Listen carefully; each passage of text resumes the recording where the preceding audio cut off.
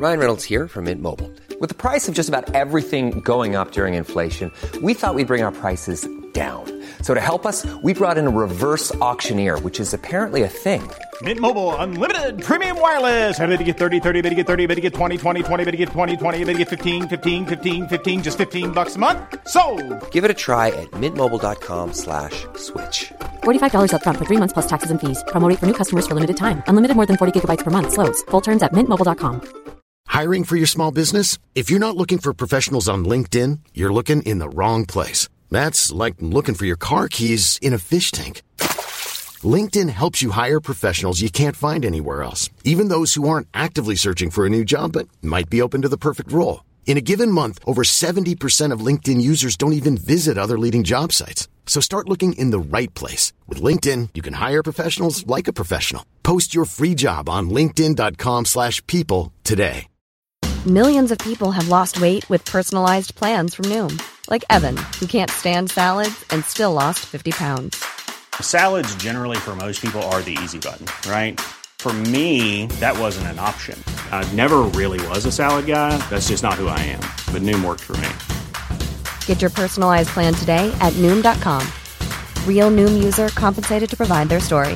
In 4 weeks, the typical Noom user can expect to lose 1 to 2 pounds per week. Individual results may vary.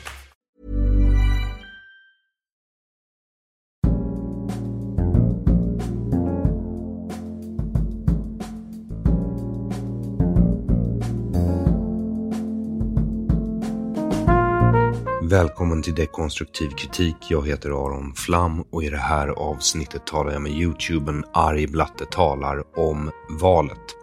Men innan dess vill jag kort kommentera senaste avsnittet av Uppdrag Granskning. Programmet avser undersöka alternativhögern. Det de undersöker är Kristoffer Dullnis och Daniel Fribergs nordisk alternativhöger. Jag tycker att det är bra att man bevakar högerextremister, men just nordisk alternativhöger är en marginell rörelse. Samma marginella rörelse som Richard Spencer tillhör i USA. Och om du inte vet vem Richard Spencer är, så är han den nazist som hela den amerikanska pressen bestämde sig för att göra till Trumps nordisk alternativhöger och alltså fick sin uppgång i och med det. Skälet till att de gör så här är för att det är farligt att undersöka riktig våldshöger som NMR. De har våldskapital på riktigt. Andra nationella som är betydligt mindre extrema än NMR eller nordisk alternativhöger är för vettiga och har för bra argument för att bemötas. Därför väljer Uppdrag Granskning ut nordisk alternativhöger som fantiserar om ett globalt imperialistiskt apartheid. Du hör själv hur rimligt det är att dessa gossar kommer klara av att uppfylla sina drömmar. Som allt här i världen gäller det att matcha sina förväntningar med sina faktiska förmågor, och så är inte fallet här. Är de ett verkligt hot mot demokratin? Svaret på den frågan får Uppdrag Granskning själva av Kristoffer Dullnis senare i programmet. Han ligger i en solstol vid en pool och lägger ut texten om vad han hoppas åstadkomma med sin rörelse. Jag hoppas att de blir kränkta. Utöver detta har de låtit en reporter gå undercover i rörelsen i ett halvår. Det är alltså 6 månader. Men hon får inte ut mer än vad man gör om man sätter på sig en bodycam och går in på ett valfritt studentspex. Det hela är faktiskt väldigt pinsamt. De enda vittnen som Uppdrag Granskning presenterar för att bevisa att Kristoffer Dullnis och Daniel Fribergs nordiska alternativhöger är ett hot mot demokratin är Kristoffer Dullnis och Daniel Friberg. Wow, kan man få en slow clap eller? Uppdrag Granskning klipper dessutom okommenterat in när Dullnis och Friberg besöker debatten för filmen A Swedish Elephant i Almedalen. Ett öppet och typiskt Almedalsevent sett till publiken i alla fall, där jag och bland annat Alexander Bard medverkar. Hela debatten ligger på nätet och på min hemsida för dig som är nyfiken. Uppdrag Granskning klipper in det så att det verkar som att det är ett möte för nordisk alternativhöger. Och klipper med just mig och Alexander Bard för att få det att verka som att vi är med i den här högerkonspirationen som hotar att ta över hela världen.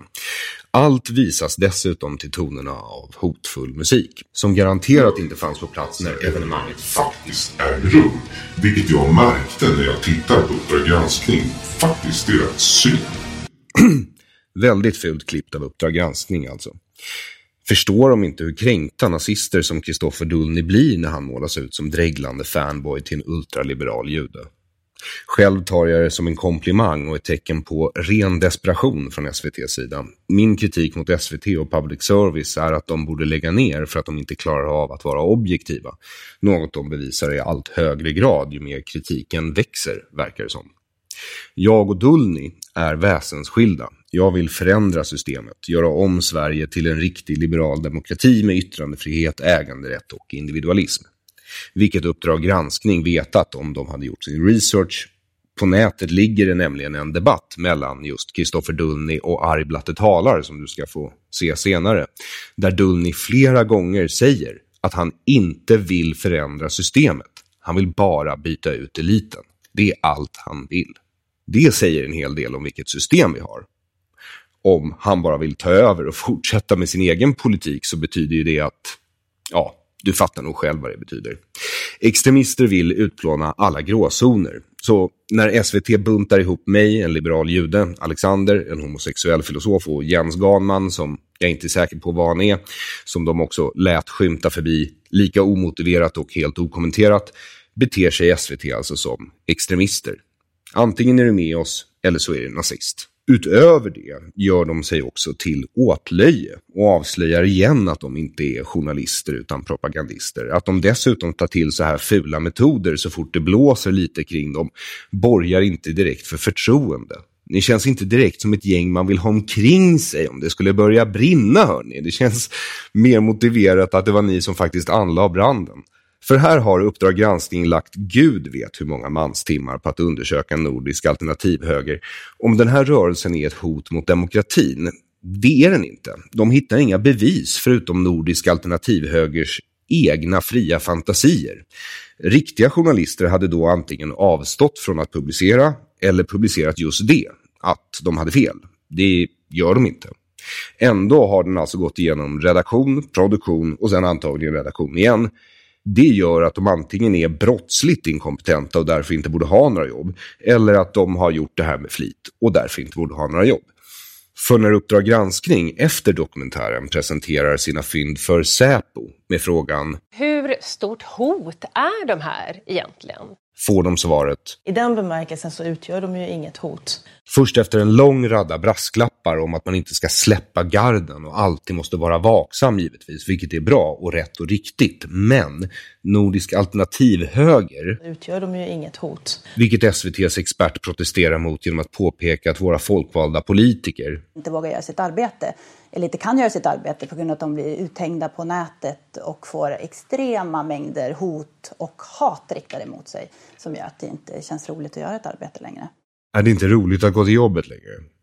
Det enda Dullny och Friberg vill ha, liksom Richard Spencer, är uppmärksamhet. Inte för att de är den dolda makten bakom makten, utan för att de inte har någon makt.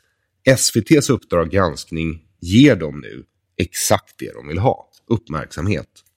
Samtidigt passar de på att försöka brunsmeta meningsmotståndare som har kritiserat deras verksamhet offentligt. Som Uppdrag Gransknings berättarröst säger i slutet av deras eget reportage. För att göra det oacceptabla acceptabelt. Och nu vill jag presentera avsnittets gäst, unge herr Arg Blatte Talar. Njut. Välkommen tillbaks till dekonstruktiv kritik. Arg Blatte Talar. Hur har du haft det, Blatten? Utmärkt. Skål. Tog ett glas vin för jag anade att även om det är frukost för dig så kommer du att ta den i flytande form. Yeah. Du dricker vitt alltså. Jag har svårt för vitt. Jag tror aldrig jag skulle säga det. Jaha. Ja. Ja. Där rök din image. I förra gången jag intervjuade dig så sa du ju att du brukar ta på dig själv samtidigt som du stoppar in en av dina fingrar i ett hål som inte är avsett för att fingrar ska stoppas in i det. Och jag hoppas att du försöker undvika att uttrycka dig på det sättet i framtiden. Jag försöker hålla en så städad podd som möjligt. Och jag vill också säga att jag tyckte att det var lite obehagligt den här videon du skickade till mig som jag hittade i min inkorg i morse. Jag måste bara rätta dig om en detalj där. Det här är väldigt viktigt. Jag var 13 år gammal. Så inget fingerpiller i nuläget. Det var en fas. Det var en fas. Bara så alla vet. Ja, absolut. Jag förstår. Men i alla fall... Jag är inte homosexuell. Jag tycker om tjejer jättemycket. Okej.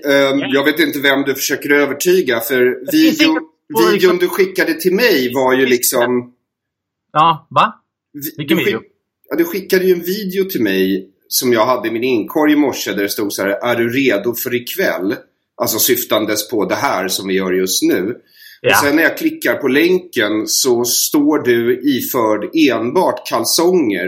Och du rör dig liksom väldigt erotiskt till tonerna av förförisk musik som i mina öron lät utländsk. Jag ser det som sexuella trakasserier. Okej. Jag är ju invandraren här, så jag känner att jag har tolkningsföreträde. Och jag tror att du har missförstått vad min kultur handlar om. Och därför så blir du på något sätt underlägsen mig i hierarkin. Så låt mig tafsa på dig.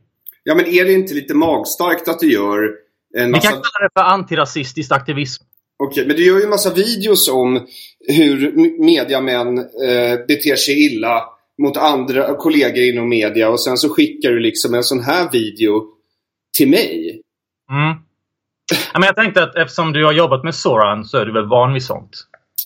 Det är tyvärr inte sant. Okay. Han har inte försökt något med dig alltså? Nej, men jag kanske inte är hans typ. Jag verkar ju vara en väldigt vad ska man säga, exklusiv smak. Sorsen jude är en väldigt acquired taste, tror jag. Could be. Men nu ska vi göra det här, eller hur? Ja, sure.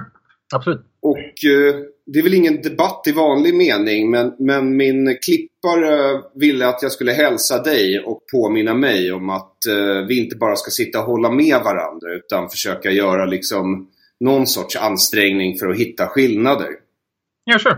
Ja, så jag tänkte börja. Det ser ju ut som att du nu går ut och uppmanar folk att rösta på SD. Och sist du var med i min podd så sa du ju att du inte var SD utan direktdemokrat liksom. Så vad händer? Jag antar att Sverige gick längre åt helvete snabbare än vad jag kunde tänka mig. Och jag blev desperat, helt enkelt. Jag tror inte man tjänar någonting på att sitta och liksom leka objektiv. Jag har aldrig varit objektiv, jag har alltid varit partisk. Mina videor liksom handlar ju om... Ja, vinkeln är ju ganska tydlig. Sen kan jag argumentera för den på ett faktabaserat sätt. Men det är en annan sak liksom. Men jag rekommenderar 3 partier för de som vill se förändring på riktigt. Och dels är det ju direktdemokraterna. För det är bättre. Många vill rösta blankt för att de ogillar systemet. Men blanka röster gör ju ingen skillnad. Det räknas bara som ogiltiga röster. Och makten delas upp utifrån partier. Så ifall man stör sig på hur systemet funkar så är det bättre att rösta in ett parti som gör om systemet. Och det vill ju direktdemokrater med flyttande demokrati och sådana liksom, intressanta idéer. Och sen SD ifall man vill minska invandringen. För att det är partiet som har trovärdighet i den frågan. Moderaterna och Socialdemokraterna säger mest vad de tror folk vill höra. Ganska uppenbart för mig. Jag har faktiskt en video som kommer ut om det ganska snart. Så den vill jag tipsa dina tittare om. Sen medborgarsamling, för att det är många som... många människor vill minska invandringen, men de gillar inte nationalismen som ideologi. Och det finns ju liksom fler frågor än invandringsfrågan, så jag kan förstå det. Och vissa är obekväma med partiets historia och så vidare.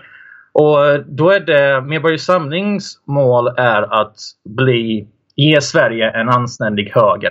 Att byta ut alliansen. Att göra upp med högskattesystemet och rensa ut postmodernismen i svenska skolor. Och även minska invandringen och så vidare. Men det handlar ju om mer än så. Och även att jag inte är så långt höger som vad de är, så känner jag ändå att jag tror Sverige gynnas som en bättre höger. Precis som Sverige skulle gynnas som en bättre vänster. Men det är nog dröja längre, tror jag. Jag såg din intervju med Ilan Sadeh från Medborgerlig Samling. Jag tyckte den var rätt bra. Och jag har väl tagit med en titt på deras principprogram. Där jag håller med om en del, men givetvis inte allt i vanlig ordning. Och har väl särskilt svårt för deras miljöpolitik. Liksom jag har för SDs. Eller som den ser ut på pappret i alla fall. När man hör Jimmy tala så låter det annorlunda. Jag tyckte det var intressant att du sa åt folk att rösta på Moderaterna för att krossa socialismen. Förlåt? Du sa åt folk att rösta på Moderaterna för att krossa socialismen. Nej, jag sa till folk att kryssa Hanif, sa jag. Ja, och det blir ju en röst på Moderaterna då. Fast jag tror på personer, inte på partier. Och jag tror att ett av problemen med Sverige är att vi har ett väldigt kollektivistiskt system. Så jag kommer uppmana, precis som du, så är det ju så att vi står inför något av ett pest- eller kolera-val. För mig är ju SD inte ett alternativ av den enkla anledning att dels historien, som jag tycker att de inte alls har gjort upp med på ett tillfredsställande sätt. Men det gäller ju sossarna också. Och de är ju i princip ett socialistiskt parti och vill bygga ett nytt folkhem. Och jag vill inte ha ett nytt folkhem. Jag vill bli av med resterna av det gamla. Om det går bra. Så för mig är det ju inte ett alternativ. Så då tänker jag att jag måste rösta på något sätt som alltså en proteströst jag kan leva med. Nu har jag inte intervjuat Hanif än faktiskt. Så jag vet inte vad jag får för den proteströsten. Så vet du vad, jag tänker, alltså, eftersom vi gör det här innan jag har hunnit intervjua Hanif, så kan jag liksom inte säga 100%. Men strategin för dekonstruktiv kritik som podcast, det är att samla ett visst antal proteströster som inte är SD och då presentera dem som alternativ. Så för min del är det i så fall starkt att man ska försöka hitta bra personer och kryssa dem i vilket parti som helst, om det nu är så att man har svårt att lämna sitt eventuella parti. Och Hanif är en person som gör moderatledningen, verkar som, samt alla allianskollegor väldigt upprörda. Så jag ser det som en win-win-röst faktiskt. Än så länge. Och sen, vänta, stopp. Och sen tänkte jag också prata med Medborgerlig Samling. Piratpartiet, Christian Engström ville presentera det här cannabiskrysset för mig. Och sen var det klassiskt liberala partiet också, skulle jag vilja snacka med. Okay. Hur kommer det sig att du inte... Medborgerlig Samling är en dugligare proteströst i min mening. Kommer det sig att du inte sponsrar dem? Jag har inte intervjuat dem ännu, som du har. Jag låg väl lite embedded med dem när jag var i Almedalen. För jag fick ju sova i Alexander Bards lägenhet, vilket kanske är en roman i sig. Men... Tänker man att det gjorde ont i rumpan efteråt, ja. Hjärnan, min vän. Hjärnan. Betalt? Det är det verkligen. Har du sett filmen Heather? Nej, det har jag inte. Du borde se filmen Heather. Jag är inte så säker på att jag borde göra det. H-E-A-D-E-R. Kolla upp. Ja, absolut. Du kommer tacka mig. Okay. För om inget annat så är det en upplevelse. All right. Jag hoppas att jag hinner sätta på mig VPN innan jag googlar i alla fall. Ja, kanske en bra idé. Men mitt problem med att rösta på Hanif Bali är att han inte är Moderaterna. Det är någon annan som är Moderaterna. Det är partistyrelsen, det är Ulf Kristersson. Det är samma människor som satt på Reinfeldts regering och inte sa ett skit. Troligtvis för att de inte ville säga emot. Jag menar, Milhouse Kristersson vill jag öppna gränser.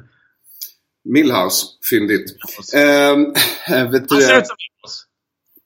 Vill han ha öppna gränser? Det vill han väl inte. Alla partier har väl mer eller mindre sagt att vi ska ta en paus och klippt och klistrat från Sverigedemokraternas liksom migrationspolitiska program. Vad man säger inte samma sak som vad man gör. Jag kollade upp det här och för 10 år sedan, nu spoilar jag lite om min video som kommer inte komma då, men för 10 år sedan så hade Moderaterna i princip samma vallöften. Det var liksom skärpta tag och minska invandring och minska biståndet och introducera ett kontrakt med svenska värderingar som nyanlända ska förväntas skriva under på. Och även liksom knyta välfärden mer till medborgarskapet. Gör det svårare för asylsökare att komma hit bara för bidragen.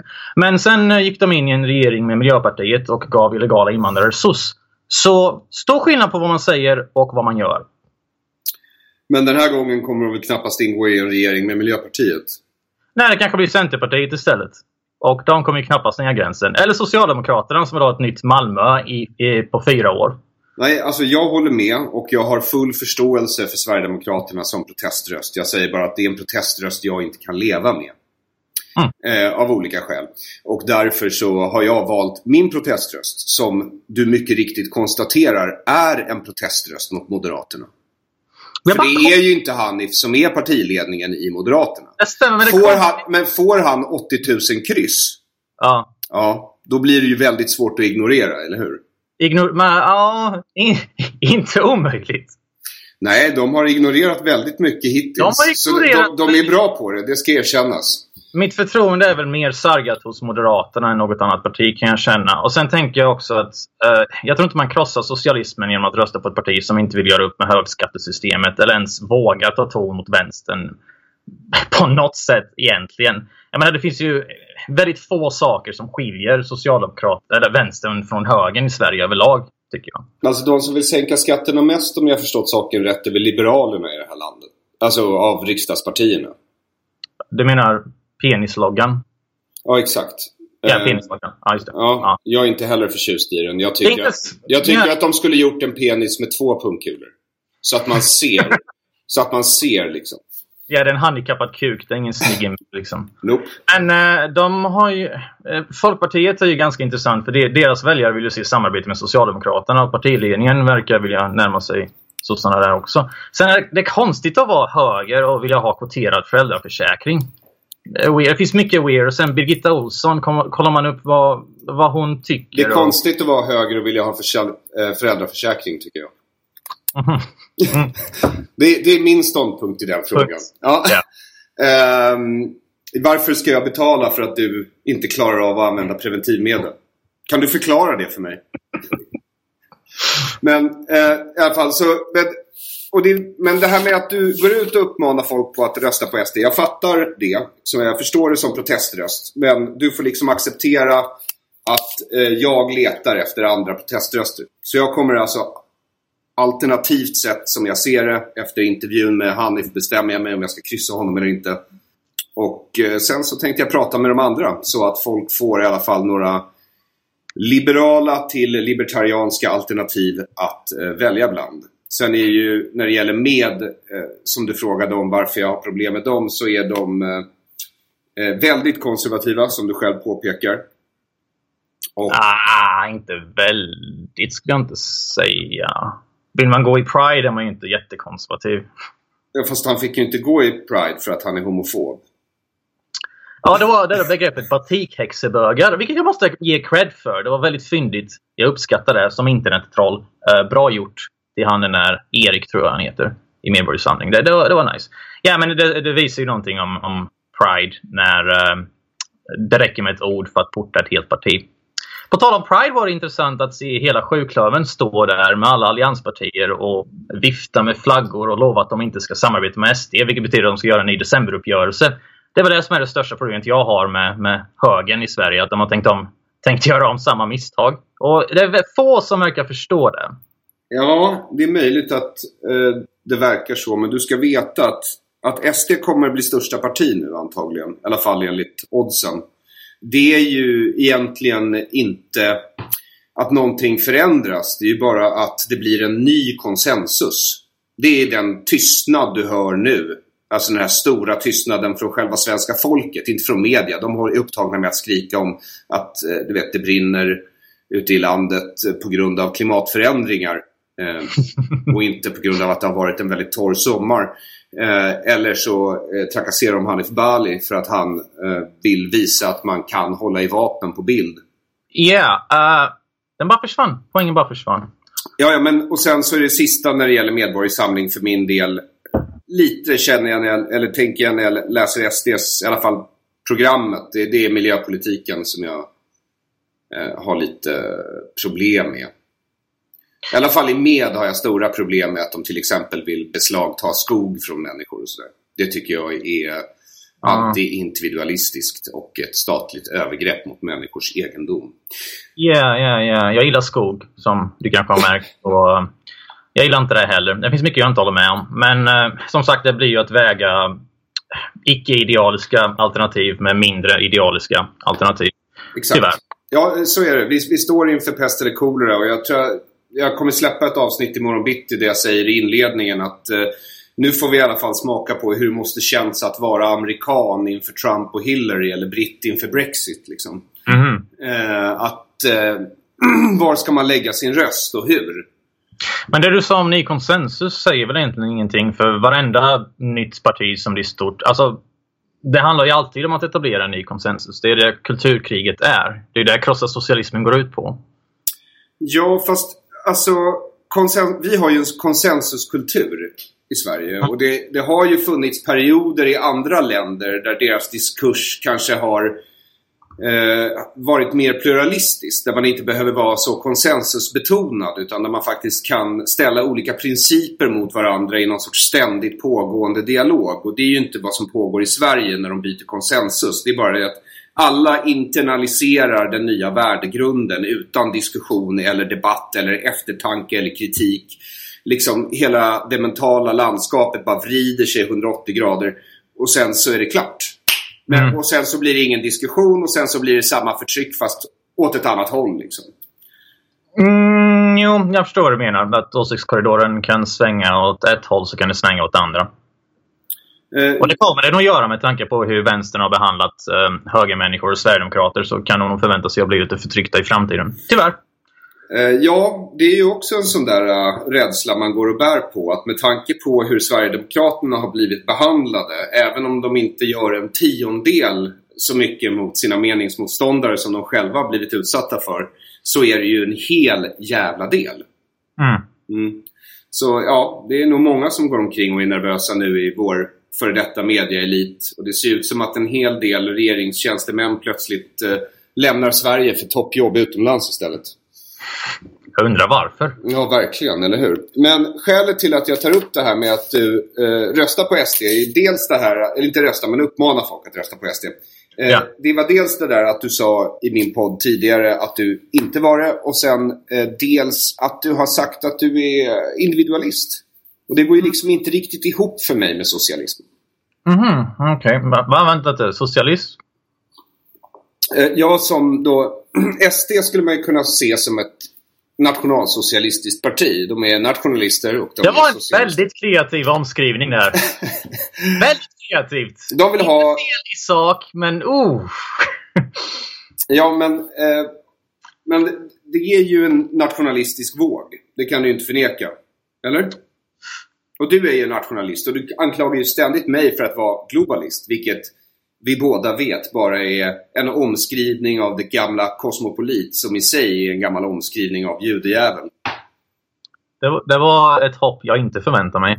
Nej, men jag tänkte att jag skulle ta upp det därför att det är så många i mitt flöde just nu som använder globalist på just det sättet. Så det är lite svårt att missförstå liksom. Vi kan ta det sen. Ja, men SD är ett kapitalistiskt parti. För att de vill inte ha en planekonomi. De vill ha en måttligt fri marknad. Och de har närmat sig näringslivet mer och mer på sistone. Vilket är något jag inte direkt är jätteglad i.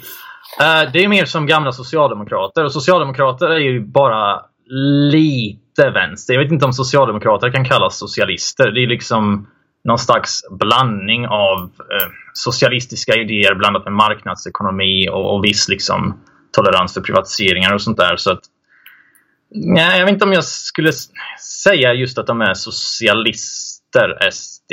Alltså jag vill stoppa dig där. Jag använder ju socialister och du vet krossa socialismen bara för att jag tycker korporativism är lite för krångligt att säga och folk vet inte alltid vad det betyder. Men att... Du använder fel ord. Va? Så du använder bara fel ord? Alltså jag använder det ord som Socialdemokraterna själva har satt på det. Okej. Ja. Men att SD närmar sig näringslivet i Sverige, det är ju bara för att de vill kunna fortsätta med den här charaden som du säger själv, gamla sossarna hade med näringslivet. Att det handlar ju om att skydda svenska arbetare från konkurrens i ett liksom kollektivistiskt system som dessutom håller en väldigt stor mängd andra generationens invandrarungdomar ute från marknaden liksom. Det är inte bara, det finns utträngningseffekter från kollektivavtal och såna här grejer. Och det är där vi kommer in på hur mångkultur och massinvandring gynnar högern. För det handlar inte alls om humanitarism eller att man bryr sig om flyktingar. Det handlar om att krossa välfärdsstaten genom att överbelasta den. Och sen är det lustigt hur den svenska modellen fungerade när det faktiskt fanns svenskar i Sverige. Nu när man har tagit in jättemånga icke-svenskar, då funkar det plötsligt inte. Då måste man sabba arbetsvillkoren för arbetare, sänka löner, bara fucka folks levnadsstandard som är lite mer på botten. Så det är intressant. Du brukar ju säga att alla Sveriges problem grundar sig i socialism och välfärdsstaten. Ja, jag brukar göra det för att locka in folk. Men Jag tror att Sveriges nuvarande problem har nog en hel del med det att göra. Så är det. Och det är för att jag tror att det socialdemokratiska systemet som tidigare har varit väldigt, väldigt bra på att hitta ny teknologi och implementera ny teknologi för första gången har stött på en teknologi som motverkar deras syften. Nämligen informationsteknologi. Därför att vad de brukade ha var ett informationsmonopol. Så kom omvärlden på någon riktigt så här bra idé. Så kunde sossarna ta den idén. Men ingen av de andra idéerna eller problemen som uppstod när man försökte implementera de idéerna. Så tog man in det till Sverige och så bara en mass så prånglar man ut det här. Och det är världens lydigaste befolkning. Så det bara gick per automatik. Och nu står de inför problemet att de inte längre kontrollerar verkligheten. Eller verklighetsbeskrivningen. De har inte vad du i början kallade, liksom, du approprierade deras uttryck, tolkningsföreträde. Okej, men det märkliga i ditt resonemang blir att massinvandring står i konflikt med välfärdsstaten. Så vänstern har egentligen bara blivit nyttiga idioter åt högern. Så det är lite fegt när du ignorerar detta bara så du kan undvika kritik mot din egen planhalva. Men alltså så här är det. Jag tror att vänstern kände nog att för att vara en rörelse som skriker väldigt mycket om solidaritet så vet de ju samtidigt att den solidariteten omfattar ju inte egentligen utländska arbetare eftersom svenska arbetare propsar ju på mycket, mycket bättre villkor än arbetare i Malaysia och sådär. Och då behövde de väl kompensera på något sätt. För de vill ju behålla sitt system som gav dem väldigt höga löner och långa semestrar och schysst tandvård och sjukvård och äldrevård, eller hur? Och samtidigt så känner de väl en viss ågren eller ångest liksom för att de lämnade sina socialistiska kamrater ute i världen i sticket. Och jag tror att det ledde till den här konstiga politiken därför att det var ju väldigt uppenbart för vem som helst att det går inte ihop. Du har antingen det ena eller det andra liksom. Ja, men det lustiga är att många kommunister håller med dig. Jag har massa kommunister, anarkister och socialister i min följarbas. Och de hatar postmodernism och intersektionell feminism och identitetspolitiken för att den distraherar från klassfrågan som är central för äkta marxism. Så det behöver inte handla om att det är ett oundvikligt resultat av grundideologin. Problemet kan istället vara att en rörelse har muterat genom att undvika självkritik. Och det kan ju hända alla rörelser, alla ideologier, även din. Till och med om man drar frihet för långt så blir det ju efterblivet. Men det har du helt rätt i. Det är bara det att när det gäller just socialismen så tycks det hända varje gång. så det är liksom det är klart att det kan gå åt helvete för vilken ideologi, vilken organisation som helst. Jag menar, katolska kyrkan har ju verkligen haft sina hits and misses, om man säger så. Men det blir ju på något sätt problemet som jag ser det är ju att vänstern har strävat ifrån sin egen ideologi. Om man kollar på Marx till exempel hatade tiggare och kriminella. Han kallar dem trasproletariatet, liksom arbetarklass utan arbetarmedvetande som har samma parasitbeteende som de man såg i överklassen då. Han hatade även religion. Men dagens vänster gullar med alla dessa kategorier, vilket bara bevisar att man har stridit ifrån sin egen ideologi. Så att skylla på socialismen blir lite märkligt, för i praktiken funkar ju kulturrelativism för högern. För om man är kapitalist som värderar entreprenörskap över kultur så kommer relativisering vara till din fördel. Varför diskriminera mot kunder? Det är därför vi ser hur en bank i Sverige startar upp sharia-fonder. Och Reinfeldt står i tv och pratar om halalslakt som en outforskad inhemsk marknad. Om det blev 60% muslimer i Sverige så skulle borgare börja utveckla sharia-appar. Okay. Jag kan satsa min vänstra pungkula på det. Jag är inte säker på vad angreppet bestod i. Jag måste nog be dig.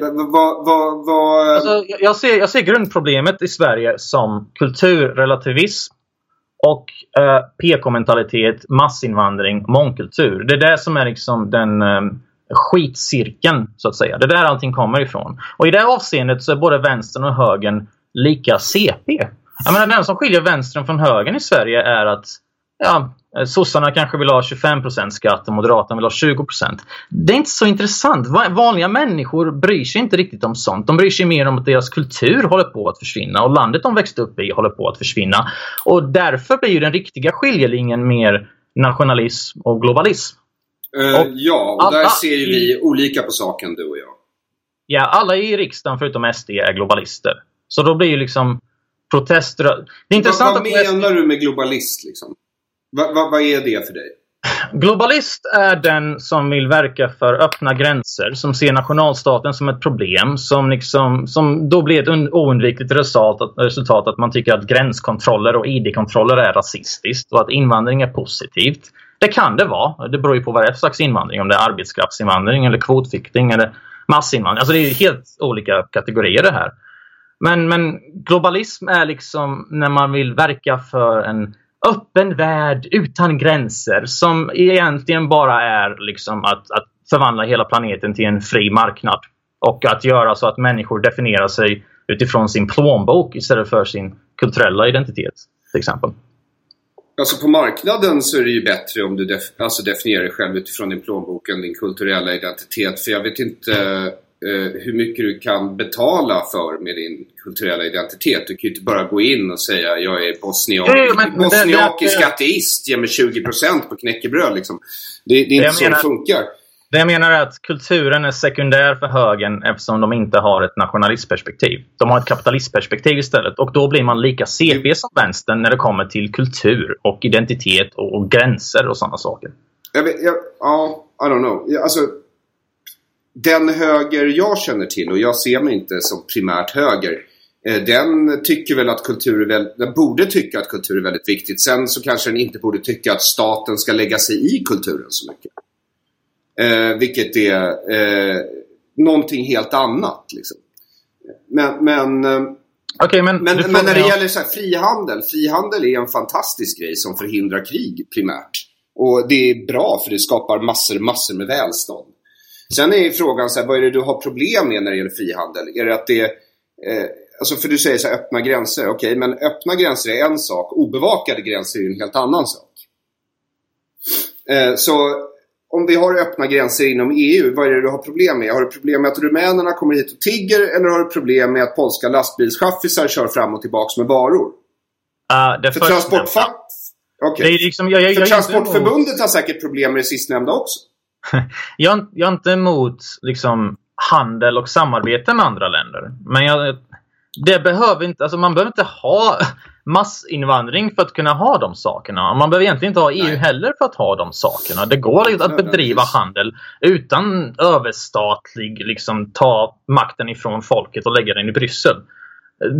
Det finns liksom nyanser i det här. Men om man säger så här, du frågar mig om individualism innan, hur man kan kombinera nationalism och individualism. Jag tror, till exempel i ditt fall, du är libertarian, eller hur? Mm. Ja. För att kunna vara libertarian eller individualist så måste man i någon mån ha en nationalistisk grund. För om man säger så här, jag ser inte hur du kan vara individualist och globalist på samma gång. För mångkultur i praktiken går ut på att importera kollektivister. Det är ju sådana muslimer är med alla integrationsproblem som medföljer. Om du är en frihetlig person, varför skulle du då vilja importera människor som vill ta den friheten ifrån dig? För man tänker att, låt oss säga teoretiskt sett att muslimer hade blivit en majoritet i Sverige. Då hade troligtvis demokratin påverkats också. Precis som i deras länder hade det kanske blivit olagligt att säga något otrevligt om religion. Så du hade det där förutsätter ju att Sverige är ett så fantastiskt ställe så att alla kommer vilja fly hit även om vi inte har ett välfärdssamhälle. Och det förstår väl du också, det är inte sant. Alltså om vi inte delar ut säckar med pengar till folk, då kommer ju ingen hit. Du säger det ju själv, varför ska man importera? Nej, det tycker inte jag att man ska göra. Alltså du behöver inte importera. Om du har ett system som är bra så kommer det, om du har en okej liksom policy för att släppa in människor i landet, dra till sig sådana som tror att de kan passa i det systemet liksom. Det stämmer i teorin. Men det som har hänt i praktiken med högern i Sverige har varit raka motsatsen. Vi har välfärd. Och nu använder man invandring mer för att sabba välfärden än för att liksom, hade vi haft ett sådant system som du säger från början, då hade ju invandringen aldrig blivit en stor fråga. För det hade varit ett självreglerande system. Det hade varit som folk hade inte, många kommer hit bara för bidragen, inte för liksom de västerländska värderingarna. Exakt, och där har du ytterligare ett problem för mig som alltså så här, libertarian. Jag vet inte om det är inte min största. Det är, så här, det är en politisk grund för mig, min libertarianism, som jag upptäckte när jag var ung liksom. Men vad jag menar är så här, ja, nationalist, I don't know, patriot, ja visst absolut, men det kräver ju också att det land jag tillhör har, som du säger, värderingar eller principer jag känner är värda att vara patriotisk för. För det är principer och värderingar jag grundar på. Sverige är ju ett land som har en värdegrund. Jag vet ju aldrig vad den är. Menar du att jag ska gå ut och dö i strid för sekretariatet för genusstudier vid Göteborgs universitet? Nej, det känns inte så. Jag kan inte motivera mig till det. Jag hade inte dött för genusstudier heller. Nej. Men det jag vill komma till är att det finns en paradox som inte blir mindre sann, där för att ha råd att vara individ så måste det finnas en viss mått av kollektivism, till exempel i formen av nationalstat och kultur, där alla kan komma överens om vissa grundläggande värderingar som ska gälla. Men sen finns det utrymme för individualism utöver det, men grunden blir ändå detsamma. Så för att ge ett exempel, Alexander Bard är lika oassimilerad som en sharia-polis. Men Alexander Bard är ändå inget interaktionsproblem. Alltså han är uppfriskande, rolig, spännande. Sharia-poliser är inte det. Och det här är för att det finns en fundamental kulturell skillnad mellan det västerländska och det islamiska. Så du, jag, Bard är alla ganska osvenska, men vi funkar ändå i Sverige. Vi tillåts vara individer i västerländska nationalstater. Liksom, om vi hade levt i ett muslimskt land så hade alla blivit avrättade på grund av vår individualism. Och Bard hade varit först för att han suger så mycket kuk. Så mycket mer kuk än någon av oss. Ja, mer än dig. Det är jag övertygad om. Absolut. Han har inte bara fingrar i röven. Jag varnade dig innan vi satte igång det här. Inte bara fingrar. Jag sa till dig jag försöker hålla en ren podd, men så, är du PK eller? Jag är inte PK. Så är det. Jag är inte politiskt korrekt. Det tror jag faktiskt att jag har gjort skäl för vid det här laget. Men om jag får fråga dig, jag har svårt att klura ut vart du ligger politiskt. För du säger att du är inte konservativ. Nej. Men du är emot feminism. Nej, jag är emot tredje vågens feminism. Så du vill ha traditionella könsroller? Nej, jag tycker människor ska få bestämma själva om de vill ha traditionella könsroller eller inte. Jag personligen i mitt eget förhållande föredrar ett jämställt partnerskap utom i sängkammaren, då jag föredrar traditionella könsroller. Finns det några finger där som... Om det så fanns så skulle jag inte säga det. Okej, smart. Ja, men hur långt vill du ta individualism egentligen? Till exempel, ska vi acceptera sharia-poliser bara för att de uttrycker sin unika identitet? Nej. Men vi ska inte det. Nej, så det finns ju liksom en gräns på individualismen. Ja, absolut. När du lägger i hur andra människor ska uppföra sig eller klä sig, då gör du ju liksom ett intrång i deras personliga integritet. Så där går ju en tydlig gräns liksom. Och sen när det gäller så här, var jag står politiskt, ja, jag förstår att det kan vara väldigt svårt att förstå. Men jag råkar ju anse att Sverige inte riktigt har varit en liberal demokrati av västerländskt snitt någonsin. Och jag vill gärna att den blir det. När det gäller omvärlden, det vill säga det här man skulle kunna referera till som ett civilisationskrig om man uttryckte sig oförsiktigt, så råkar jag ju anse att det spelar liksom ingen roll vad väst tycker om huruvida vi ligger i krig med islam eller inte. Om majoriteten av den muslimska världen och dess ledarskap tycker att den ligger i krig med väst, då är det så. Ja, men då måste man ju ha en nationalstat med gränser som man försvarar och en kultur som man står upp för, och assimilering. Eller någon form av assimilering, någon form av du ska anpassa dig när du kommer hit. Så då blir ju du sverigedemokrat. Nej, fast jag är inte tekniskt sett emot en nationalstat. Eller för den del, alltså nationalism, ja, alltså det är ju en kollektivistisk ideologi, så jag har lite problem med det. Men hade det varit så att jag tillhörde en nationalstat med ett rättssystem som jag tyckte byggde på någonting jag kunde förstå, och som hade principer värda att kämpa för. Alltså universella principer som man trodde är lika viktiga för oss här i väst som de borde vara för muslimer i Mellanöstern eller katolska sekter i Sydamerika eller kinesiska kommunister. Så ja, då skulle jag kunna kalla mig, om inte nationalist så i alla fall patriot. Jag tror ju på västerländska värderingar, det gör jag. Sen om jag tror att Sverige som politiskt system omfamnar de västerländska värderingarna, nej, det tror jag inte. Men jag tror att människor i gemen gör det i mycket högre utsträckning än systemet reflekterar. Men ser du inte då hur massinvandring och mångkultur blir ett hot mot västerländska värderingar?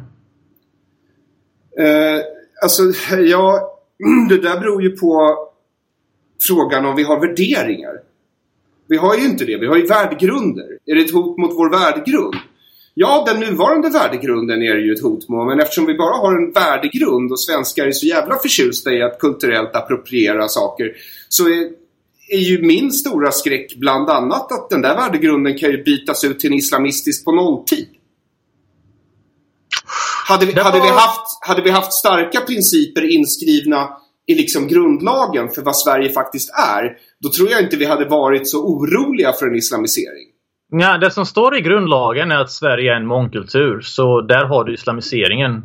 Precis. Och där har du problemet att det inte har funnits ett nationalistiskt motstånd som är tillräckligt starkt för att stävja den utvecklingen. Men menar du på fullt allvar att Sverige inte har en kultur?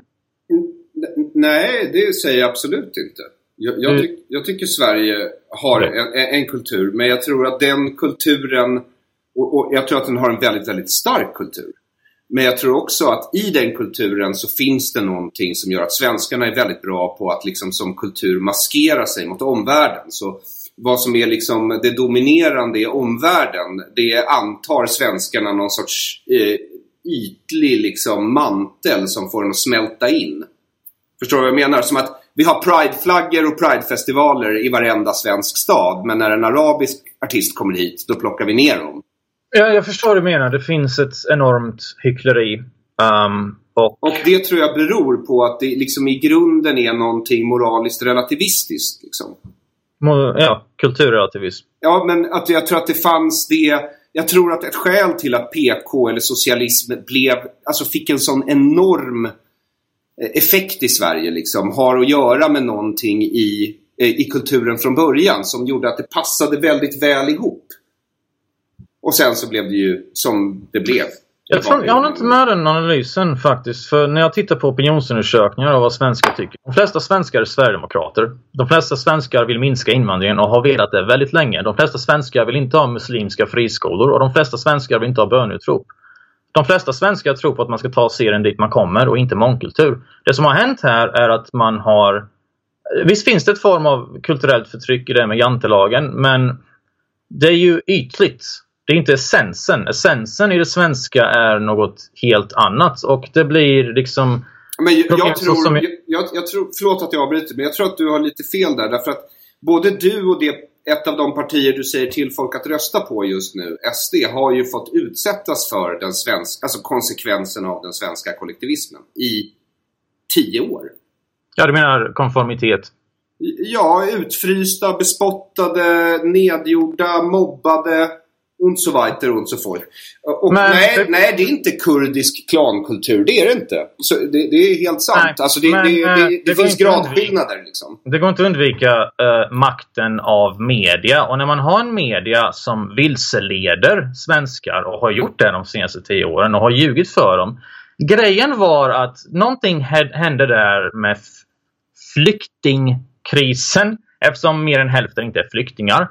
Flyktingkrisen 2015, så, och det här måste jag tacka Vänsterpartiet för förresten, för det var briljant, trots att de inte visste vad som skulle hända.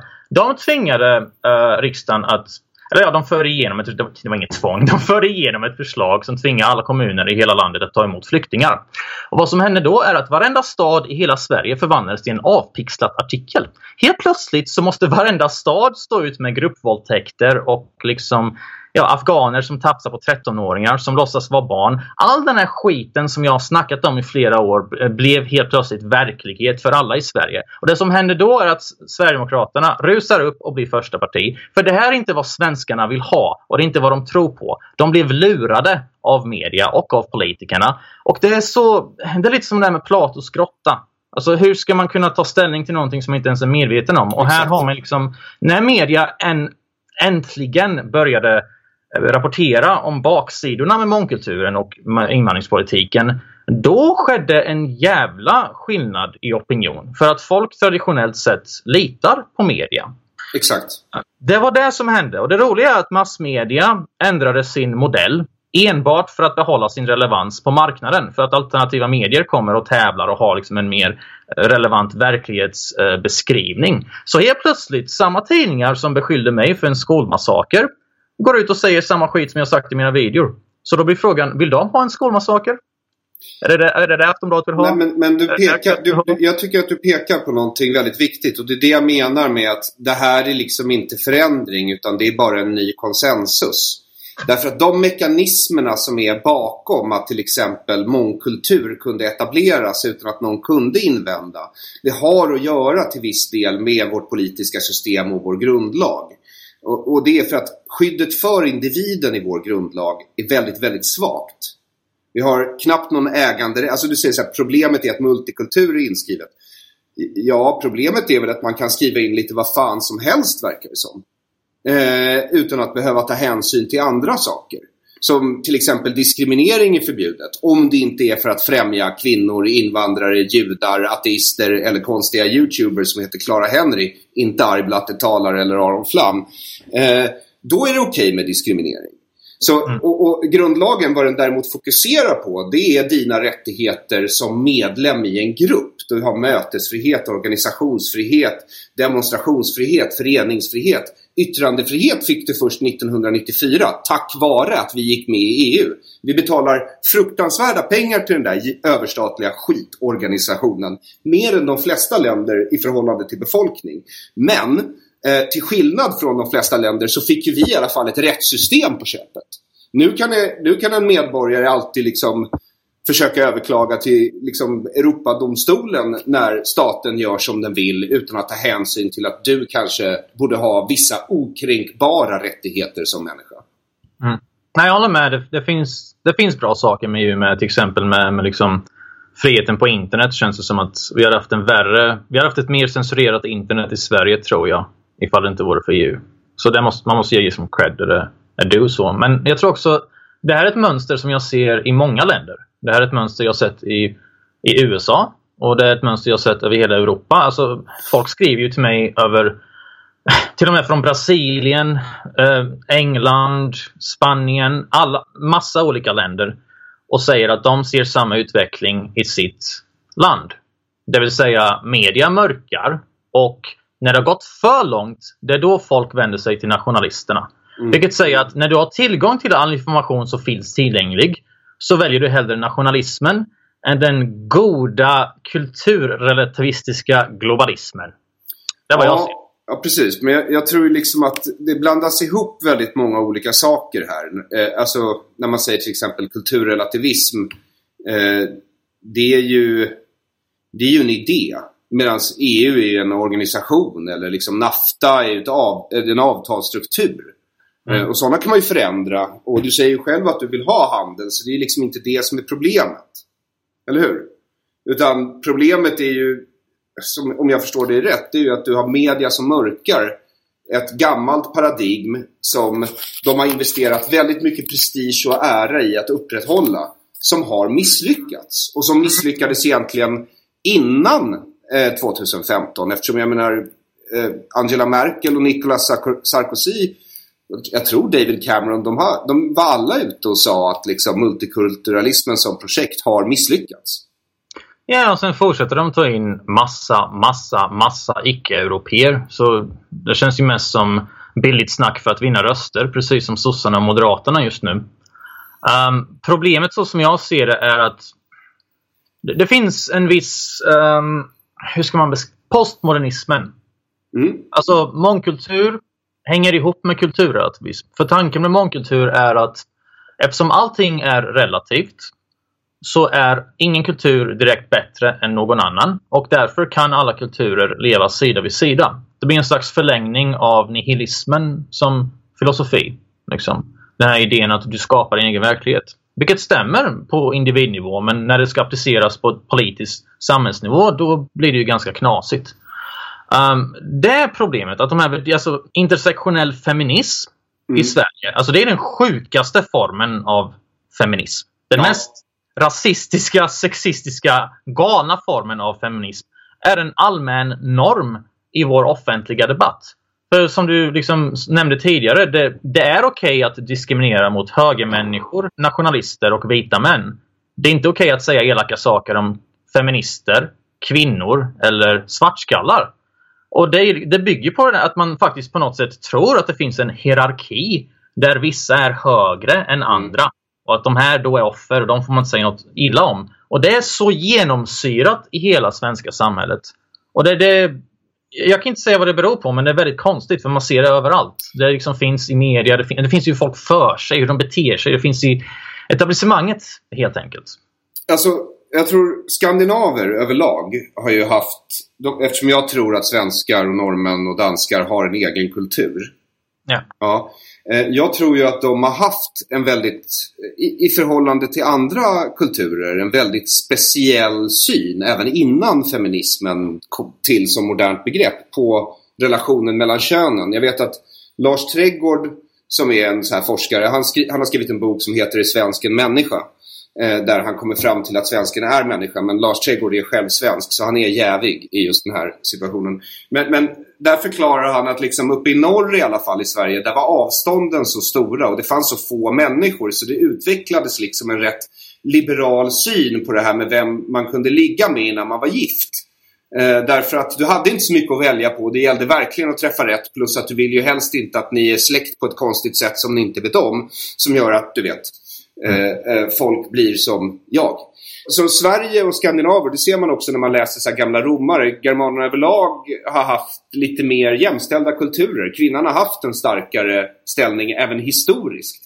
Och då säger jag inte att hon inte var förtryckt. Det var hon absolut. Alla var förtryckta. Men jämfört med liksom den österländska kulturen, så har det ändå varit relativt sett bättre. Och då tänker jag att det kanske gjorde att Sverige var lite känsligare, återigen, för just när såna här teorier kom från USA. Det fanns en sån här revolutionär 68 vänstertjej som heter Shulamit Firestone, som skrev en bok som heter The Dialectic of Sex, som är mer eller mindre så här urkundsbibeln för tredje vågens feminism. Och det är också den boken som är en komplett röra av tokigheter som kom till Sverige, citerades tungt av Yvonne Hirdman, som är professor i historia på Stockholms universitet, numera säkert pensionerad, men professor emeritus. Och så skrev hon en liten pamflett baserad på den med sina egna marxistiska teorier i. Och den där lilla pamfletten kallade hon för Genussystemet, reflektioner om kvinnans sociala underordning, 1987. Och sen, eftersom i Sverige opponerar sig ingen och ingen tänker kritiskt någonsin, så lyckades den där leta sig in i någon statens offentliga utredningar om jämställdhetspolitik, och sen plötsligt så skulle alla i skolan använda det här genussystemet. Och då skulle man liksom trycka tillbaka vad man skulle kunna se som normala pojkaktiga drag hos pojkar, och man skulle uppmuntra icke-flickaktiga drag hos flickor. Och resultatet ser vi ju framför oss idag, när vi har killar i din ålder som har perfekta gymmuskler och liksom är solbrända, vaxade, plockade ögonbryn. De är så snygga så att jag dör liksom. Medans kvinnorna ser ut som att någon har kört dem genom en biltvätt och sparkat dem genom en second hand butik. Och det, så jag vet inte, så jag tror att det fanns någonting extra svenskt där. Jag vet också att det här sekretariatet för genusstudier vi har, det finns ju på EU-nivå. Alltså EU har ju ett sekretariat för genusstudier, och det är ju givetvis ett svenskt förslag som grundades av en socialdemokratisk regering 1999 på ett möte i Stockholm. Och det är ju därifrån som också all den här jämställdhetsintegreringen som Ivar Arpi har skrivit om, och som sker på svenska högskolor. Det är bara förgiftar. Det går igenom alla myndigheter, alla departement, fristående enheter, sjukvård, polis, militär. Militären ska ha genuskurser. Det är liksom, alltså militärer är ju en hammare som man ska använda för att slå i en spik. Och hammaren behöver inte ha en rosa tyllkjol på sig när man liksom svingar den. Så jag vet inte om det svarade på din fråga, men det finns någonting absolut crazy i Sverige när det gäller jämställdhet överlag. Liksom. Och sen så har det blivit ännu mer crazy, för vi har gått längre än, tror jag, alla andra länder på jorden när det gäller just det här. Och det måste ju bort på något sätt. Ja, och det är därför jag tycker det är lustigt att du föredrar Moderaterna framför Medborgarsamling. För Moderaterna har inte ens den här problembeskrivningen. Ingen i alliansen har den här problembeskrivningen. De har underhållit det här systemet där miljoner i skattepengar går till genusstudier. Ja, det gör ju mig förbannad, för jag vill ju att pengar ska gå till välfärden. Jag vill inte att det ska gå till blåsta jävla idéer. Så är det. Alltså jag tycker ju, eftersom jag är gammal och trött och sådär, så är det ju så att jag tycker inte staten ska ha mina pengar alls. Men om de ändå ska ha mina pengar så vill jag absolut inte att det går till att spå i tesump. Och så är det ju nu. Men återigen, jag röstar ju inte på Moderaterna. Alltså jag kryssar Hanif, vilket alltså är skillnad. Dessutom så tycker jag att det är individualistiskt att försöka kryssa någon. Om jag träffade någon som sa så här: jag har varit vänsterpartist hela mitt liv och jag kan inte tänka mig att rösta på något annat än vänstern, och de växer jättemycket just nu, men det är inte den här vänstern jag vill se. Ja, men då säger jag så här: men leta upp den här Kakabavero och kryssa henne. Ja, för då... Jag var inne på samma spår för ett tag sedan, men då blev jag informerad av att personröster gör inte så mycket skillnad som man tror. Alltså. Det finns fortfarande ett helt parti att förhålla sig till, med en hel liksom partikultur och en partistyrelse, och som försvinner inte bara för att en individ blir populär. Tyvärr. Jag menar, om Hanif Bali vore Moderaterna så hade jag känt förtroende för Moderaterna, för Hanif Bali i sig är ju skarp, väldigt skarp, väldigt påläst. Men problemet som jag ser det är att han blir en slags falsk opposition när han egentligen i slutändan bara lockar folk att rösta på ett parti vars vallåt för inte så många år sedan var "Bygg en moské baby, bygg gärna 3 baby". Ja, okej, jag fattar. Men vi måste alla få ändra oss någon gång i livet, så är det ju. Och vad som hände Hanif när jag intervjuade honom var ju i alla fall att han fick ansvar som Blatte alibi för Moderaternas integrationspolitik. Och det var under den processen som han bytte ställning, kan man säga. För det är ju som du sa tidigare, det är lite som den här grottan Platon refererar till, att det är först när du börjar se att skuggspelet är skuggspel som du måste ta ställning till vad du är för sorts person. Om du är en sån person som vill fortsätta skuggspelet, eller om du är en sån som helst vill att hela mänskligheten träder ut i ljuset. Och jag vet inte om min röst på Hanif kommer göra att hela mänskligheten kommer ut i ljuset. Det tror jag vore överambitiöst. Utan jag försöker förklara för dig att jag vill bara hitta en proteströst jag kan leva med. Vad kan vi säga så här? Min nästa video kommer handla om Hanif Bali, så titta gärna på den. It's that time of the year. Your vacation is coming up. You can already hear the beach waves, feel the warm breeze, relax and think about work. You really, really want it all to work out while you're away. Monday.com gives you and the team that peace of mind. When all work is on one platform and everyone's in sync, things just flow. Wherever you are, tap the banner to go to Monday.com. Millions of people have lost weight with personalized plans from Noom. Like Evan, who can't stand salads and still lost 50 pounds. Salads generally for most people are the easy button, right? For me, that wasn't an option. I never really was a salad guy. That's just not who I am. But Noom worked for me. Get your personalized plan today at Noom.com. Real Noom user compensated to provide their story. In 4 weeks, the typical Noom user can expect to lose 1 to 2 pounds per week. Individual results may vary. Oj, är det så? Kanske ger dig några tankeställare. Det kanske det gör. Det får vi se. Jag hoppas den kommer innan min intervju med honom, så att jag kan framföra några av dina argument. För det vore ju intressant om jag själv sitter där och bara ska slicka honom i stjärten, att jag kan liksom skylla på arg blatte. Fast vill du inte slicka honom i stjärten? Nej, jag vill inte slicka. Tror du inte han har en väldigt renrakad stjärt? Jag kan tänka mig att Hanif Bali rakar arslet.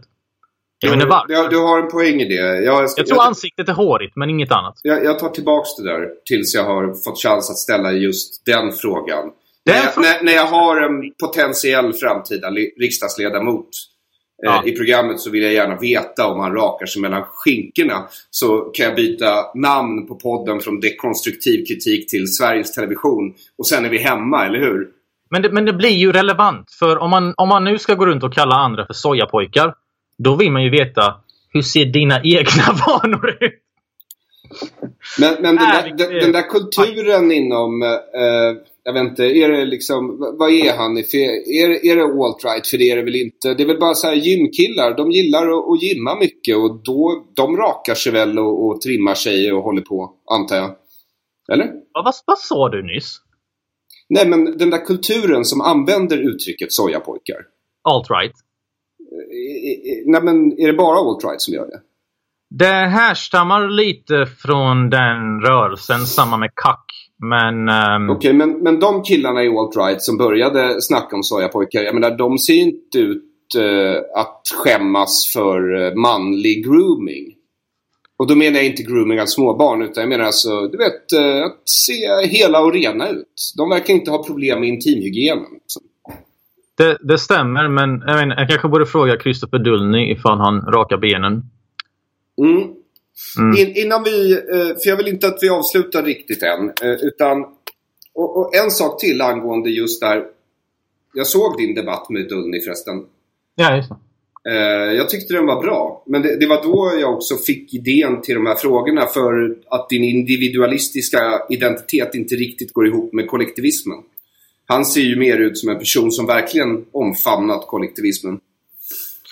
Det är ju ett spektrum, alltså det är ju samma sak med vänster och höger och kapitalism och socialism. Du förklarar ju för mig, och det var en tankeställare, att det går att vara kapitalist och ändå tro på saker som socialbidrag och skattefinansierade sjukhus och så vidare. Ja. Och det, sån nyansering gör stor skillnad. Nyanserna är allting faktiskt. Och det handlar om ett spektrum. Jag tror man behöver lite av båda. Man måste balansera det på ett sunt sätt. För om man går för långt åt individualism, då blir det CP. Då accepterar man sharia-poliser. Går man för långt åt kollektivism, ja, då blir man etnonationalist. Så... Ja. Jag vet inte om jag håller med om det, och jag tror inte Sverige någonsin löper någon som helst risk att bli individualistisk. Jag tror jag skulle kunna bli individualistisk fundamentalist utan att nämnvärt sätta mer än någon sorts skråma i Sveriges kompakta kollektiva mörker. Så I don't know. Och det där gäller när folk bara säger, men vadå, ska du driva att vi ska lägga ner allt i välfärdsstaten? Och jag känner, ja, med tanke på i vilken takt alltså andra partier verkar starta myndigheter, så spelar det väl ingen roll om det finns någon som är där och försöker yxa bort dem. Ja, som sagt, men du pratade, ni kom in på riggtuben eller guldtuben, och du har gjort en video om guldtuben också, och jag ville fråga dig om det. Jag fick förvånansvärt mycket tittare. Jag tror inte det skulle vara så populärt ännu. Nej, men jag kom ju in väldigt sent i det där, som du säkert förstår. Känner mig lite som en gammal farfar nu, men jag fick chansen att se det på SVT innan de tog ner det. Gud! Och det var horribelt. Jag kan tänka mig det. Jag skulle inte vilja kolla på den skiten. Och så gick jag ut på nätet och så googlade jag, och så hittade jag något klipp där den här Jockiboi då sitter med någon kille från Splay. Och jag förstår ju vad killen från Splay säger. Jag förstår ju inte vad Jockiboi säger. Men på något sätt så vet jag ändå att i det här fallet så är jag på Jockibois sida. Och det säger mycket när man är på Jockibois sida. Ja, eller hur? Det gör det. Ja, men guldtuben var intressant just för att det bevisade verkligen hur yttrandefriheten måste fungera som princip. Det kan inte vara ett liksom ställningstagande man tar när det är bekvämt, när folk säger saker som inte provocerar dig för mycket. För grejen är att censur börjar alltid med någon annan och slutar med dig. Och det såg man ju med Expressen när de körde sin hatkampanj mot Google. De försökte ju liksom... Först började med att liksom stora rubriker. Man kan titta på Hitlerfilmer på YouTube. Nazistpropaganda. Och liksom, det är klart. Det är historiskt material. Det är klart man kan kolla på det. Man ska kunna kolla på det. Sen tog man det till Fria Tider släppte en Trump-film. Det borde inte vara okej. Så man gick från Hitler till Trump och sen gjorde man en artikel om mig. Och försökte dra det till att en skolmördare blev inspirerad av hatpredikanter på YouTube. Så det blir väldigt intressant när det börjar med nazister och slutar med mig. Slutar med Trump. Slutar med liksom... Fast det slutar inte med dig och ingen brydde sig när det gällde dig, utan folk började bry sig när det gäller Jockiboi. Ja, precis. Det var det jag ville komma till. Och det som var det intressanta med att jag har ju aldrig varit med på guldtuben, även att folk har röstat på mig. Men sen... Och då brydde sig ingen, för att jag är ju smutsig, ful, nazist, whatever. Men sen börjar Vlad Reiser och Jockiboi. Så Jockiboi är liksom den mest populära... Jag vet inte vem Vlad Reiser är. Eller Vlad... Det är en annan populär snubbe liksom. Men Jockiboi är ju största YouTubern i Sverige. Och han blir utesluten på grund av rasism. Och det visar ju liksom hur politisk korrekthet är en slags... Det är en spiral som till slut äter upp alla. För om man vill hitta fel, människor är defekta, om man vill hitta saker och problematisera så kommer man göra det. Det betyder inte att det liksom är ett förtryck i grunden. Men det visar ju liksom hur larvigt det blir när en snubbe som driver en prankkanal börjar beskrivas som rasist och så får han inte vara med längre. Och det intressantaste med det här var hur de hade en jurymedlem som minst sagt har sagt stötande saker. Jag menar, Guldtubens riktlinjer är att vilken jurymedlem? Irena Pojar som brukade jobba för 9024 och nu är... Jag tror hon jobbat för någon större tidning som Expressen ett tag med. Jag vet vem du syftar på. Jag tror den tekniska termen är fucking tard. Ja, hon har sagt saker om vita män som är liksom... Om man hade sagt samma sak om svarta män hade det inte varit lika trevligt. Men liksom, det är ju intressant hur Guldtuben kan ha riktlinjer som säger att stötande material får inte vara okej. Och sen så tar de med en jurymedlem som är sexist och har sagt att nakenbilder på 12-åringar borde vara okej. I vilket sammanhang sa hon det? Ja, alltså att 12-åringar skickar nakenbilder till varandra. Det är liksom, man ska inte slutshamea, det ska vara okej. Jag förklarar bättre i min video, men det var ett väldigt så här konstigt uttalande som helt klart skulle kunna liksom vara stötande för väldigt många människor. Men eftersom hon har rätt värdegrund så får hon vara med. Och en annan person, Emanuel Karlsten, som skriver för Göteborgs-Posten en del, han deltog ju i gruppmobbningen mot Per Ström när han var aktiv som antifeminist. Per Ström fick så jävla mycket skit. Han var verkligen före sin tid. Och då deltar Emanuel Karlsten och rättfärdigar den här mobbningen av vita kränkta män. Och det är definitionen av kränkande innehåll. Jag får inte med för att jag har kränkande innehåll, men du har liksom en jurymedlem som sprider kränkande innehåll. Det blir väldigt konstiga måttstockar. Och liksom Du vet att jag har ju inga problem med kränkande innehåll. Det jag har problem med statliga bidrag till kränkande innehåll så att det inte får existera på lika villkor. Men jag fick i alla fall se det här riggtuben och jag är inte inne i YouTube-världen på det sättet som du är. Och jag följer ju inte de här så jag har ju liksom inte sådär jättestor koll.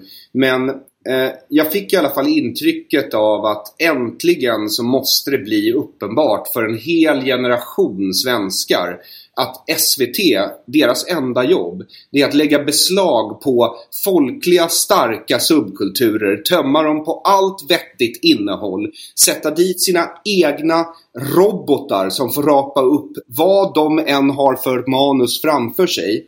Och sen på det sättet försöka ta död på en naturlig kreativitet som finns i befolkningen. Sen kan man ju tycka vad man vill om den kreativiteten. Men alltså när det kommer till exempel Jockibois kvalitet. Men den är där, det kan du inte förneka. Och den har lika mycket rätt att existera som något annat. Ja. Och istället så slänger de fram då Clara Henry som... jag har aldrig tyckt att hon är komiker, men jag måste säga att här gjorde hon nästan en uppvisning som någon sorts anti-humorist liksom. Alltså hon tog exceptionellt dåligt skrivna, jag vill knappt kalla det skämt, man kan kalla det för skämtoider. Alltså meningar som har formen och utseendet av ett skämt men som inte innehåller något roligt. Hon lyckas leverera de här skämtoiderna med alltså minuscharm. Det är alltså otroligt. Alltså hon närmar sig liksom 0-graden Kelvin, den absoluta frispunkten i hur lite karisma hon har. Och sen fick jag reda på någonting som gjorde mig, alltså det fick mig att skratta i säkert 10 minuter. Jag fick reda på att Annika Jankell har en dotter som heter Happy. Det var jätteroligt för mig. Därför att hon drog något skämt, eller en skämtoid som någon stackars manusförfattare som de har fastkedjad i källaren på SVT-huset hade skrivit åt henne om när hon går till sin psykolog. Och jag tänkte att men här har ni ju missat, för det var inte ett roligt skämt, det var som sagt en skämtoid, det hade ingenting med någonting att göra och ingen orkar bry sig. Men jag menar, heter man Happy och ska skriva ett psykologskämt, hur känns det Happy? Känner du deppig Happy? Ja, du fattar, det finns ju att hämta av. Men de gjorde ingenting av det. Och sen så tyckte jag att det mest vidriga var den här nya kategorin där de släpar upp någon 10-11-åring. Och de har skapat den här kategorin bara för att hon är politiskt korrekt och sitter och kämpar för transmänniskors rättigheter eller någonting. Ja, just det. Det var också intressant. Jag använde också det som ett exempel i videon. Att kränkande innehåll är inte okej. Men hennes videotitel Kan transor runka, eller vad den hette, det var nominerat. Och det är liksom så här, okej, jag personligen bryr mig inte, men det krävs inte mycket fantasi för att förstå att det här kan vara lite icke-rumsrent för vissa människor. Så det blir ett hyckleri där. Men jag tror du förstår varför jag gjorde en video om Clara Henry nu. Ja, det förstår jag faktiskt. Det är provocerande. Hon gästade ju TS Knas när vi hade TS Knas, men jag har satt en stolthet i att inte engagera mig så mycket i svensk populärkultur. Och jag tror också det var därför jag var i TS Knas, för att jag alltid skulle vara så clueless inför de här som kom liksom. Det är nog bra, för det är skrämmande. För alltså, det var ju innan jag började göra YouTube-videor så såg jag ju henne och tänkte, fy fan vad jag hatar svenska YouTubers. De är skit hela jävla bunten. Det är substanslös smörja. Och det är inte ens att om du vill vara feminist, sure, fine, men då borde du åtminstone kunna resonera kring det och argumentera för det. När din motivation till att bli feminist är att kvinnor tjänar mindre än män, vilket stämmer, men det är deras eget fel, och att man inte gillar kvinnor i köket, skämt, då blir det så här liksom, Jesus fucking Christ, ska du påverka hundratusentals unga tjejer? Herre jävla gud. Det är liksom, det är ju det som är syftet med mina kändis-roasts på sätt och vis.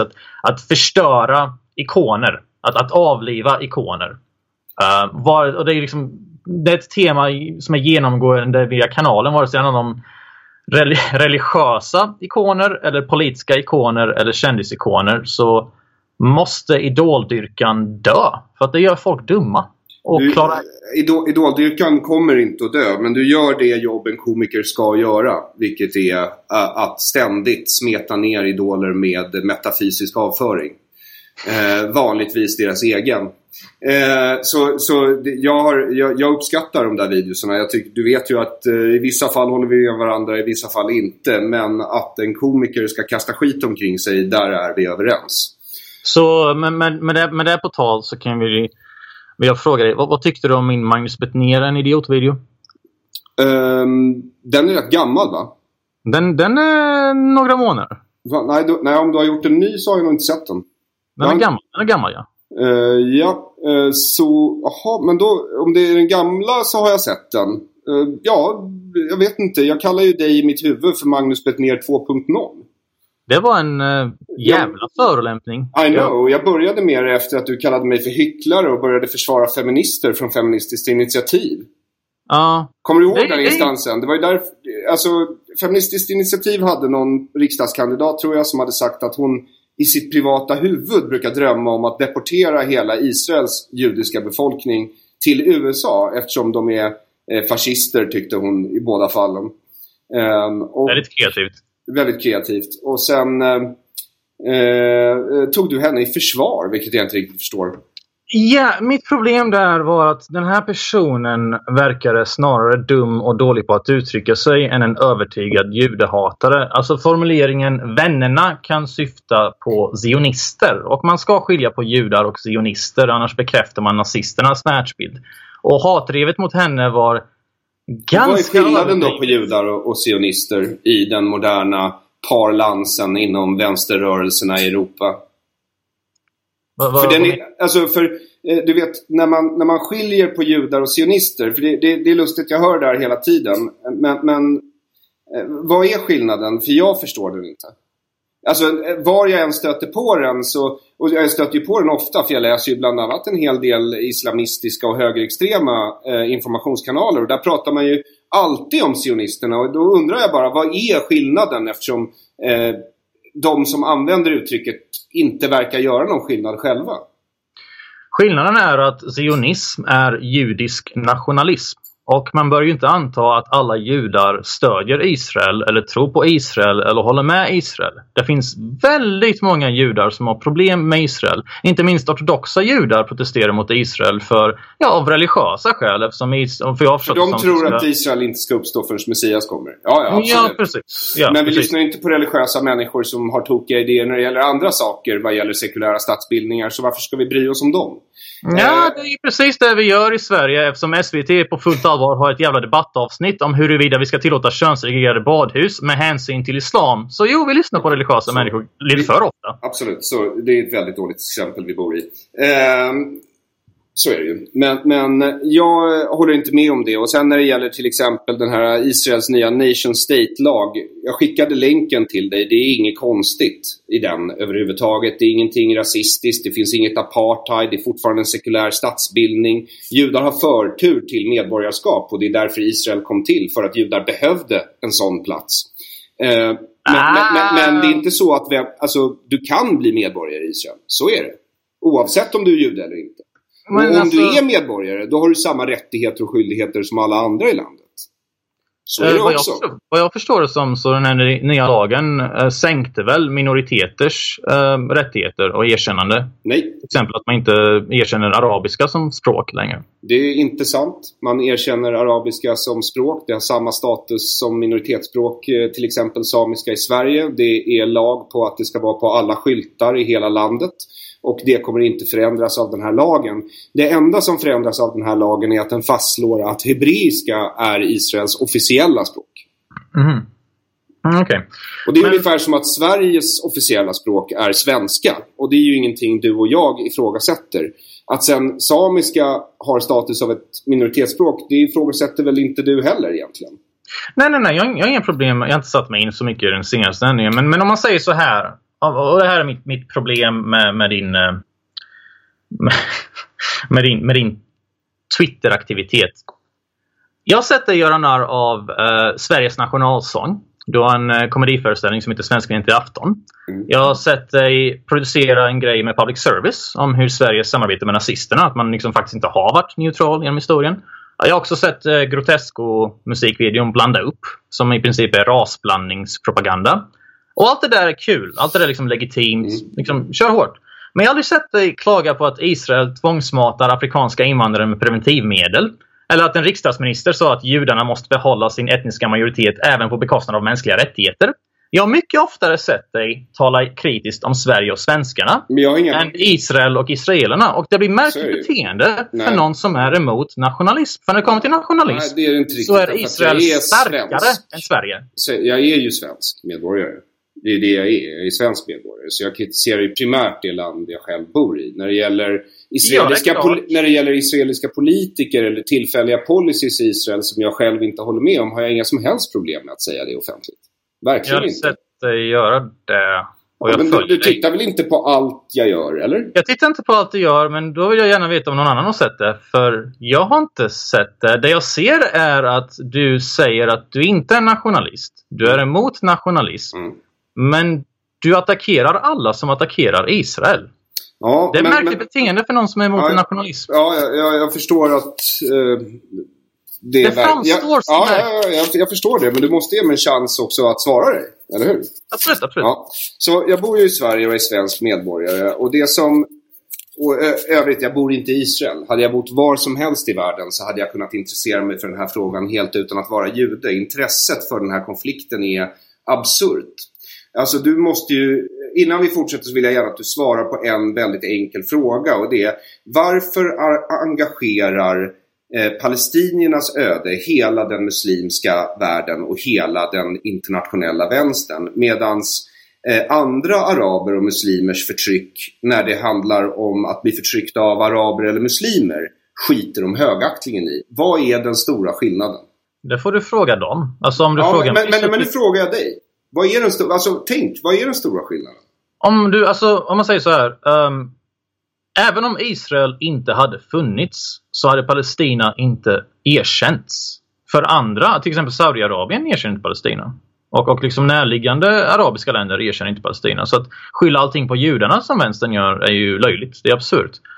Jag tycker att alla är lika stora hycklare. Jag tycker det är märkligt att vänstern är emot nationalism. Sen säger man att det är jätteviktigt att palestinierna och kurderna ska ha en nationalstat. Jag trodde att nationalstater var ett verktyg för förtryck. Ja. Men för mig är det så här. Jag tycker att Sverige, som har en minst sagt problematisk historia i förhållande till det judiska folket, de har en väldigt, väldigt märklig inställning i media, offentlighet, politik och bland vanliga människor till just landet Israel. Och det är den inställningen jag är intresserad av. Det är därför jag ger mig på folk så hårt för det. För jag vet vad den betyder och jag vet vad det säger om dem som människor. Okay. De är fixerade vid en konflikt som har pågått sedan 1948. Det enda som skiljer den här konflikten från alla andra konflikter i världen, med ungefär lika många dödsfall som har pågått ungefär lika länge, det är att det är judar på ena sidan. För när det kommer till konflikten i Nagorno-Karabach till exempel, som har pågått sedan 1948 och har ungefär lika många döda på båda sidor, så bryr du dig inte och du har inte tagit ställning i den konflikten. De flesta känner inte ens till den konflikten.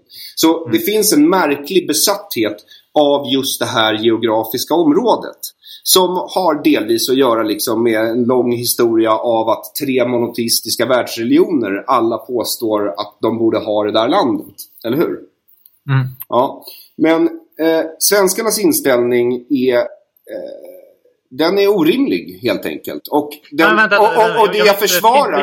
Vi kan inte säga svenskarna. Nej, alltså svenskarna, vänstern kan vi prata om. Media uttalat anti-Israel. Den offentliga inställningen i svensk media och bland våra politiker är inte överhuvudtaget rimlig i förhållande till Israels politik. Inte om man jämför med alla andra länder de gör affärer med, som Saudiarabien eller Iran, där du aldrig hör dem uttala sig på det här sättet överhuvudtaget. Så för mig är det liksom, det har att göra väldigt mycket med svenskars inställning till landet. Sen är det också så att när det gäller angrepp på Israel så är det väldigt vanligt så att man inte kritiserar specifika beslut eller politiken, utan det man går direkt på att ifrågasätta att landet ska ha rätt att existera eller inte. Och Israel har givetvis ungefär samma rätt att existera som de flesta länder. Det vill säga, om du kan liksom kontrollera ditt territorium med vapenmakt, då har du rätt att existera. Betyder det att Ryssland har rätt att äga Sverige? Alltså, jag tycker inte att det är rätt. Men det är så det ser ut i världen. Det är det jag försöker förklara. Alltså, det är på den grunden de flesta nationer existerar idag. Att de kan garantera sitt territorium med vapenmakt. Det är också en förutsättning för att andra nationer ska erkänna att du är en nation. Så när det gäller just Israel, då är kritiken direkt. Det borde inte finnas det här landet. Okej, men jag känner igen det här. Det är bara att byta ut ordet Israel mot jude. Och så byter vi ut ordet globalist mot jude. Och så byter vi ut ordet sionist mot jude. Och sen är vi tillbaka där vi alltid har varit. Så för min del spelar det ingen roll vad människorna på svenska Twitter, som är ledande företrädande för våra medier och politiska partier, påstår. Utan jag vet vad jag ser och jag har gjort min research. Precis som att jag har kollat upp den här nation state-lagen som hela svenska vänstern har skrivit ska leda till ett apartheidsamhälle, genom att faktiskt bara läsa lagen. Okej, mitt problem här är att din definition av antisemitism verkar vara lika bred som en batikhäxas rövhål efter senaste afghanen. Intressant liknelse. Jag kan inte annat än föreställa mig att du försöker säga att det är ett väldigt brett rövhål. Det är ett väldigt öppet rövhål. Det är väldigt brett. Det finns plats för väldigt mycket där som inte borde finnas plats där enligt naturens lagar. Okej. Du kan tycka det om du vill, men Men låt mig utveckla på det lite. Det djupaste kaninhål jag någonsin har gett mig in i, det är att förstå antisemitism. Det är det djupaste kaninhålet. Och jag har ju gett mig in i vartenda kaninhål jag någonsin stött på. Så det här är ju en av de absolut äldsta konspirationsteorierna i världshistorien. Och det blir absolut lätt så när man diskuterar konspirationsteoretiker överlag att man själv låter som en. Därför att du diskuterar ju människor som tror på en konspirationsteori och därför agerar i enlighet med den konspirationsteorin. Okej, men problemet med att ha en för lös definition av antisemitism är att folk slutar ta det på allvar när det händer på riktigt. Det är på samma sätt som vänstern har stått för den ultimata normaliseringen av rasism genom att kalla allt och alla för rasister. Men det finns vissa återkommande fördomar om judar. Till exempel att en jude alltid har dubbla lojaliteter. Att jag är mer trogen Israel än Sverige. Det är en av dem. Det är väldigt normalt. Den har funnits alltid. Okej. Att judar alltså är särskilt förtjusta på olika sätt i att mörda icke-judiska barn förekommer hela tiden. Inga konstigheter. Jag är medveten om allt det här. Jag vet om allt det här. Det vill bara bojkotta israeliska varor. Okej, men ni verkar ju aldrig arrangera bojkotter mot andra varor. Fan, burmeserna håller väl på att utplåna en muslimsk befolkning just nu. Men var är den bojkottrörelsen? Den existerar givetvis inte. För ni bryr er inte om den. Ni bryr er bara om judar. Det är det enda ni bryr er om. Och jag förstår att det verkar som att jag blir besatt av antisemiter. Men är man jude och ser det hela tiden på det sättet, ja, då blir det konstigt. Och det är inte så att jag ser det på det här sättet överallt till vilket land jag än kommer till. Så är det inte. Om jag är i USA så är ju medieklimatet ett annat. Där får jag en mer varierad bild. Där får jag en del av det jag kan se i svensk media. Men jag får också ända bort till helt andra sidan av spektrat. Där amerikanska kristna säger att men Gud har gett dem det här landet. Och det är inget snack. Vilket jag inte heller tycker är ett rimligt argument. Men ja. Okej. Men du måste erkänna att Israel-Palestina-konflikten är en konflikt som engagerar hela världen betydligt mer än alla andra konflikter under väldigt lång tid. Det stämmer. Men det är inte det jag vill komma till. Det jag vill komma till är att du verkar tycka att det räcker med att vara antisionist för att vara antisemit. Nej, men okej, får jag bara fråga dig en sak? Så antisionist, innebär det då för dig att Israel upphör som statsbildning? Jag ser det mer som att... Jag personligen har inget problem med Israel. Jag tror världen är bättre tack vare Israel. Tack vare alla judiska forskare som exporterar teknologi och medicin. Och Israel är ju liksom ledande i medicinsk cannabisforskning. Vilket jag uppenbarligen brinner för. Och liksom iPhones och smartphones och datorer. Vi har de här sakerna till del tack vare judiska forskare. Så jag är inte emot Israel personligen. Jag tycker bara att du verkar bli lite väl hysterisk när det kommer till allt som har med Israel att göra. Till exempel, det blir lite märkligt när man definierar folk som antisemiter enbart för att de är emot Israel. För Israels skapelse är mer kontroversiell än andra länder. Personligen så skiter jag i vilket. Jag kan tycka att det kanske inte gick rätt till, men nu är det vad det är. Så nu får man göra det vilket bäst. Land gick rätt till, tänkte du? Exakt. Alltså jag vill bara veta. Man säger så här, det handlar lite om gradskillnaden här. Jag menar, du har rätt i att alla nationer på mer eller mindre har etablerats via förtryck och våld genom historien. Men sen utvecklades vi ifrån det och liksom tog lite avstånd från det. Vi släppte kolonialismen, vi släppte all den här skiten. Israel har skapats efter att vi släppte... Tycker du Mellanöstern just nu ser ut som att det skiter i det där, eller? Det skapades på 50-talet. Och då kan man tycka att det är klart att judarna ska ha rätt till sitt eget land. Men måste de sätta det landet på någon annans land? Det är ju det som är vänsterns invändning. Ja, jag tror inte att folk hade klagat ifall judarna tog över Antarktis som är obebott och skapade ett fungerande samhälle. Jag förstår vad vänsterns invändning är. Jag har ju hört den invändningen. Men det känns som att du reducerar allting till en barnslig nivå. När du liksom bara avfärdar alla. Du kallar pissnubben för liksom antisemit. Du kallar alla för antisemiter. Men Blatten, du måste ju, för det första så är det så att jag hör ju på dig att du utgår från en historieskrivning som är arabisk. Du utgår ju från den arabiska historieskrivningen. Därför att Umman har en gång på 700-talet haft Israel. Och därför tillhörde alltid Israel. Okej, men vem hade Israel innan Umman? Judarna, ja. Exakt. Vem hade Israel innan Umman? Så att judarna har funnits där längre än alla andra idag existerande folkslag. Det går inte ens att diskutera. Utan så är det. Det är arkeologiska fakta.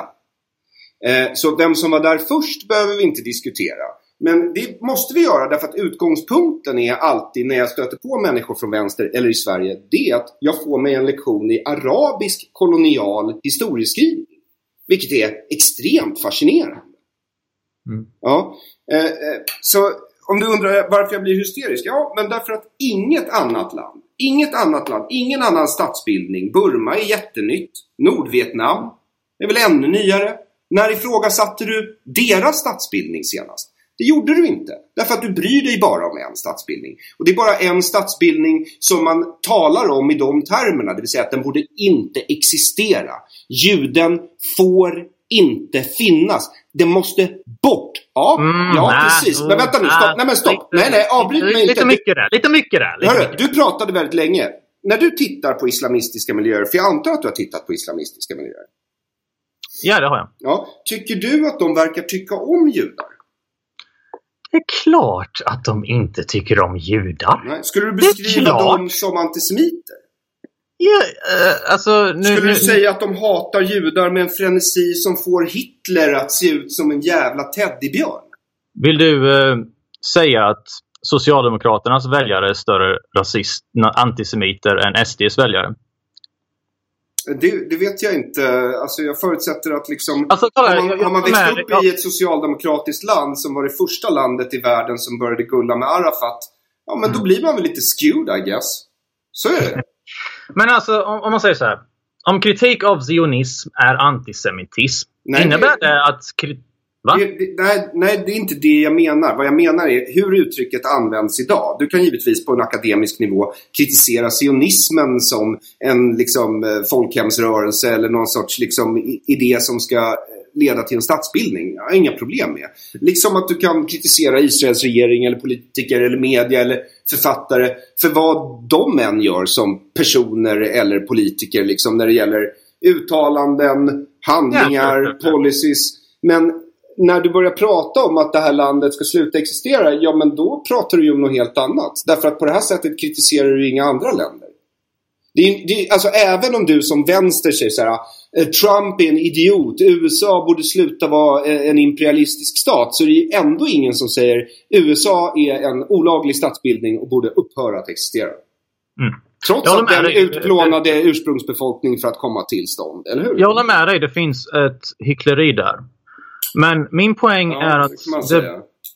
Vad sa du? Ja, vi kan kalla det hyckleri om du vill. Jag håller med dig, jag är inte emot Israel i sak. Men det blir lite märkligt för mig när... Resonemangen är märkliga. Resonemangen är märkliga för att man kan inte per definition säga att antizionism är judehat. Vilket du verkar antyda många gånger. Jag har sett det många gånger. Men historiskt så fanns det en kille när britterna hade Palestina. Ja. Så han som gjordes till mufti av britterna för de trodde de skulle kunna styra honom, det var en terrorist som hette Amin al-Husseini. Han var stor mufti av Jerusalem och han var en upprorsmakare redan när de utsåg honom. De tänkte att om de utsåg honom så kanske han lugnar sig. Vilket inte alls hände, utan han började genast med pogromer mot den judiska befolkningen och kristna minoriteten, alltså utrotar dem och dödar dem och sådär. Och sen var han ju tvungen att fly det brittiska protektoratet därför att engelsmännen ville ha honom, så då flydde han till Irak först, där britterna också var, eller om det var fransmännen, det var någon kolonialmakt, och där ledde han också och arrangerade då pogromer, alltså kristallnatter mot judar. Så var han tvungen att fly därifrån, och då flydde han till Tyskland under 40-talet där han blev Hitlers mufti. Och fick anordna radiosändningar till den muslimska världen om hur dåliga judar var på arabiska. Och han var också den som... det har vi sett i Sverige med. Och han var också den som startade Einsatzgruppen, alltså judeutrotare SS-kommandon där du kommer från, Bulgarien faktiskt. Jag kommer inte från Bulgarien, ditt rasistiska rövhål. Sorry, det var Bosnien var det. Va? Nu avslöjar du dina fördomar. Bosnien, ja. Men i alla fall, så han skrev till massa ockuperade länder som var alltså ockuperade av Nazityskland och ville att de skulle deportera judiska barn till koncentrationsläger och sådär. Och sen när kriget var över, när alla nazister, inte alla nazister, men många nazister var döda eller liksom fängslade eller på flykt, då flydde ju han också. Ja. Och vart flydde han? Han flydde till Kairo och sen så blev han kompis med Muslimska brödraskapet som älskade honom. De hade lyssnat på alla hans radiosändningar och de var ledsna att de inte hade kommit längre med judeutrotningen, men bra jobbat och vi fortsätter här.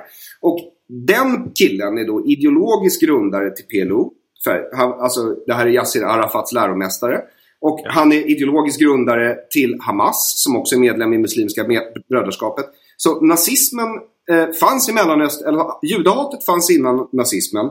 Den gifte sig med nazismen, den flydde till arabvärlden och den har existerat med oförminskad styrka där sedan dess.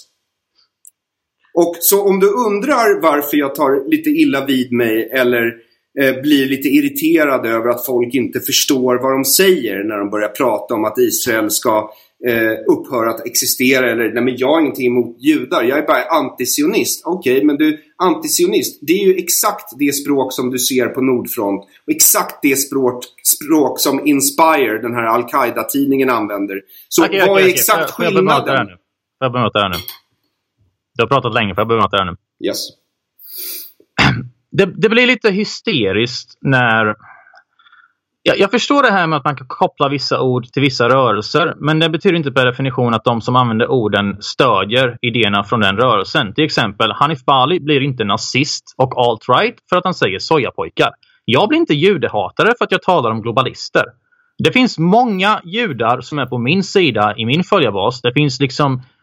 Om man kollar på Breitbart, Rebel Media, Nyheter idag i Sverige, det är några av de starkaste rösterna emot mångkultur och massinvandring idag. Jag ser många judar som vänner till den nationalistiska rörelsen. Jag har absolut ingenting emot judar.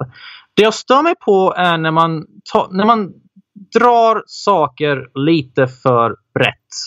För mig är det inte konstigt att förstå varför vänstern skulle protestera mot en aningen mer kontroversiell statsbildning i modern tid. Som jag sa innan, det är klart att judarna kan ha ett eget land, men ska man då sätta det på någon annans land? Det är ju därifrån, jag håller inte med om den problembeskrivningen.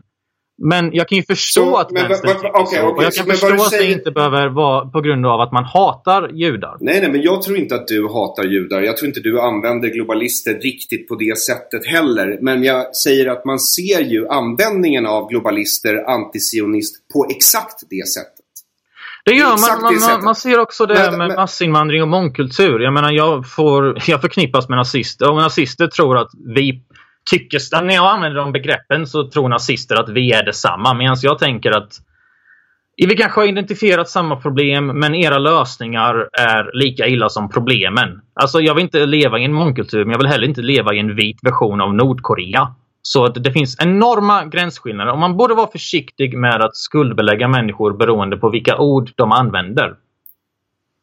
Ja, det är möjligt att man bör vara försiktig med. Men i just det här fallet så är det du säger är att du har förståelse för att vänstern kritiserar Israels existens baserat på felaktig information de har som är fördomsfull mot judar. Ja, absolut. Okej, jag erkänner mig besegrad.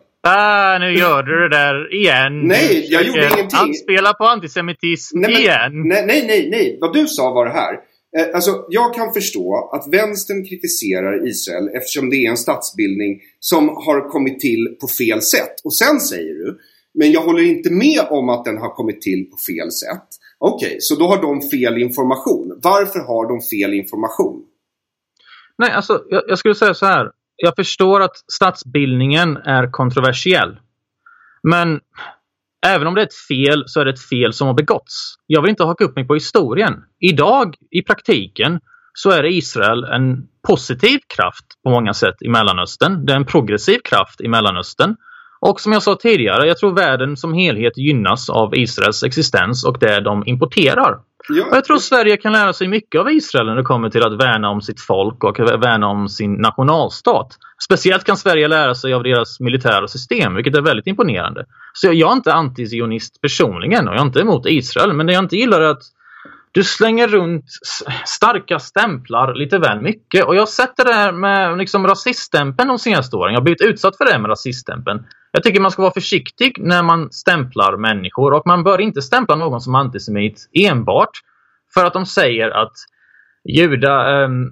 judarna är de som bor i Israel lika gärna kan bo i USA. Alltså för mig är inte det definitionen av judehat. Alltså i hennes egen fantasi att hon drömmer om det. Hon vill ju inte döda judar. Hon kanske tycker att över och att judarna kan bo i USA. Och men vad du pratar om är en före detta iranier som bor i Sverige och som alltså i sitt eget huvud tycker att den största frågan på jorden för henne som iranier, svensk människa, det är judarna. Okej. Nej, det så är Israel så det är det hon ligger och drömmer om. Att flytta alla judar till USA för att de alla är fascister. För det var det hon sa. Okej. Ja, men det säger ju en hel del om dig som människa. Om det är det du ligger och dagdrömmer om på natten. Va? Det är väl en konstig grej att ligga och fantisera om. Alltså, hur ska jag somna ikväll? Jag ska gå in i den där fantasin om hur alla judar flyttas till USA för de är onda. Ja, nej, men jag tror jag vet vad det är. Nu blir det halmgubbe på hela. Nu blir det lite halmgubbe på hela. Men till exempel, hon sa ju liksom att jag tycker bara att det var ett märkligt drev. På samma sätt som det var ett märkligt drev när Tobias Billström använde ordet volymer om invandring. Eller när Louise Bodin gjorde en video som heter Negerbög. Där hon säger att hon gillar negrer. Och så blir hon definierad som rasist och mordhotad. Jag tycker att mediadrev är obehagliga. Och jag tycker att just det drevet var väldigt konstigt. Och det skedde över en ganska trivial kommentar. Alltså jag har feministiskt initiativ. Men det var liksom ganska låga måttstockar för att liksom basera ett drev på det. Alltså jag håller med dig om att drev är obehagliga. Absolut. Sen så tycker jag också att de kan ju vara mer eller mindre berättigade. När det gäller just hon från Fi så är det ju givetvis så att det blir lite lockande för media att smaska på stora rubriker därför att Fi påstår sig ju vara ett antirasistiskt parti. Nu är de ju inte det. Och så, nej, de hatar vita män. Ja, så. Precis. Och hade media förstått det, då hade de ju inte varit så chockade. Då hade de ju sagt så här: Fi har äntligen lyckats liksom rekrytera en riksdagskandidat som vi som tyckte att de inte var tillräckligt rasistiska mot alla folkgrupper och inriktningar som finns i världen. Nu finns det en som hatar judar också, så rösta på Fi liksom. Men jag skulle vilja om du svarar på en fråga. Tycker du att kritik av sionism bör definieras som antisemitism? Men vad är kritik vad är det liksom? Vad är det om man nu är emot sättet som Israel skapades och emot Israel som nation, bör man definiera det som antisemitism? Man tänker på att många judar även är det. Bör man definiera det som nej, inte nödvändigtvis. Det tycker jag inte. Alltså jag tycker så här, jag tycker man kan tycka att länder kommer till på konstiga sätt. Jag tycker man kan ha åsikter om det utan att kallas för antisemit överhuvudtaget. Men sen att därifrån kräva att den statsbildningen då ska upphöra och existera, det är ju ett väldigt långt steg liksom. Jag håller med, men du tycker ju att alla statsbildningar ska upphöra att existera, för det är ju globalist. Betyder det att du hatar alla etniciteter på hela planeten? Nej, det gör jag ju inte. Och alltså jag ser ju inte nationalism och globalism egentligen som ömsesidigt uteslutande heller. Utan jag tror ju att vi kommer behöva system för överstatliga idéer. Och sen så kommer vi behöva stater för sånt som rör väldigt många människor. Och sen ända ner på, precis som du, lokalt. Alltså ju mer människor lokalt kan bestämma, desto bättre tycker jag. Dessutom så tror jag att informationsteknologi det gör det svenska systemet väldigt olämpligt. Därför att det svenska systemet har i århundraden byggt på en väldigt starkt centralmakt. Och jag tror att med informationsteknologi och liksom miljö- och klimatutmaningarna som kommer framöver, så tror jag att det är bättre om vi decentraliserar så mycket som möjligt och gör familjer, individer till liksom självförsörjande enheter i så stor utsträckning som möjligt, som dessutom kan bidra till systemet när det kommer till egen elproduktion liksom. Så att om någon bomb kommer eller ett datavirus eller en sjukdom så spelar det ingen roll om liksom centralhubben dör, därför att resten av nätverket kan överleva. Och sen så, ja. Så det är väl ungefär... Okej, så du vill inte se en värld utan gränser? Alltså jag tror inte vi kommer någonsin få en värld utan gränser. Sen om det är nationsgränser eller inte, det vet jag inte. Om nationen är en praktisk konstruktion idag, ja, det är den. Den är praktisk idag. Men gör inte det dig till nationalist i viss mån i så fall? Det är väl skillnad att liksom förbehållslöst älska någonting oavsett vad det är.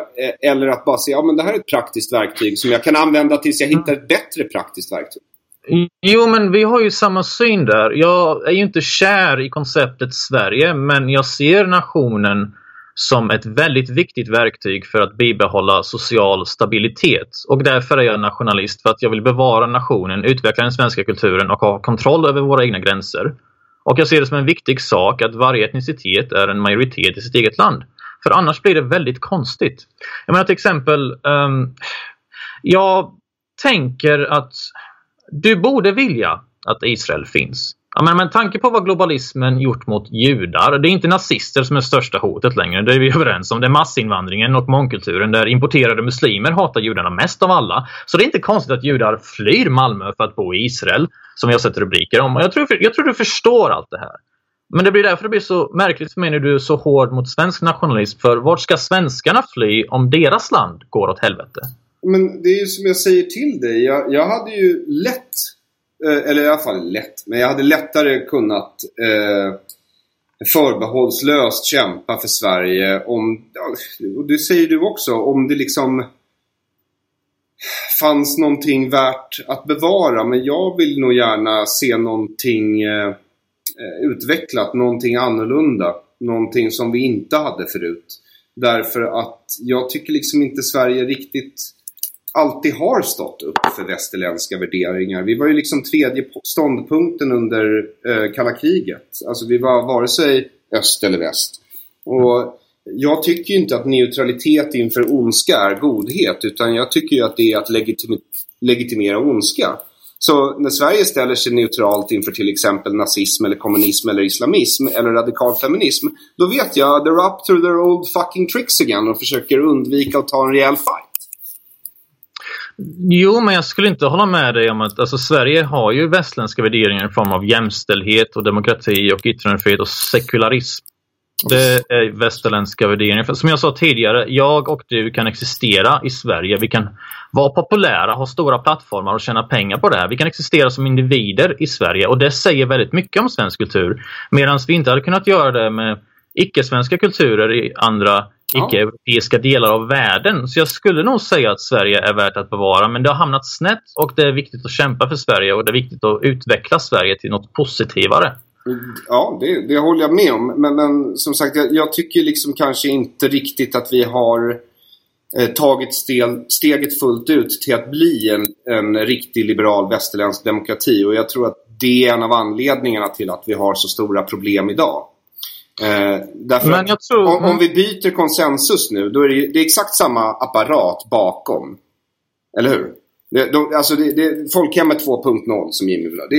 Det är liksom vi tillbaks, alltså nu ska vi bara göra om det här från början. Okej, men hur kommer det sig att vi landade här till att börja med? Kan det inte vara någonting i systemet som gör att vi alltid, alltså att som förstärker den här typen av grupptänk? Och det tror jag att det finns. Jag tror att det finns någonting i det svenska systemet och den svenska kulturen som gör oss väldigt, väldigt sårbara för grupptänk. Och jag tror att det har att göra med sossarnas långa maktinnehav. Och innan sossarna också att Sverige var väldigt isolerat och utsattes för väldigt få impulser. Och jag tror att vi måste vänja oss vid att ha väldigt många impulser och bli liksom starkare och klara av att folk kallar oss för fula ord. Liksom. Jag vill inte ha färre fula ord, jag vill ha fler fula ord, som Rowan Atkinson sa, tills vi är immuna mot fula ord. Jag håller med om det, men jag tror att den bästa Sverige och svenskar och svensk kultur är inte Socialdemokraterna. Det är större än så. Och historiskt sett, kollar man 1989 med Lucia-beslutet, det är ju vänstern som har stått för en restriktiv invandring historiskt sett. Det var ju högern på 90-talet som ville ha fri invandring, öppna gränser och all den här skiten. Troligtvis som en taktik för att sabotera vänsterns system. Men jag tror att den bästa vägen att komma till det här samhället som du vill se är att omfamna en sund nationalism, en kulturnationalism där man erkänner den svenska kulturen, kräver anpassning till den och tillsammans utvecklas mot något bättre. Den svenska kulturen bör inte stanna där den är. Den borde utvecklas mot något bättre, och jag tycker att den svenska kulturen har en bättre grundförutsättning att bli något bättre än till exempel Iraks kultur eller Saudiarabiens kultur som inte ens har genomgått en jävla upplysning. De har så mycket större, längre fight framför sig. Jag tycker vi har något fint som är värt att utveckla och vara rädda om. Jag tycker inte vi ska köra på en joker-mentalitet. Nej, men det är inte det, nej, absolut inte. Det jag försöker säga är det här.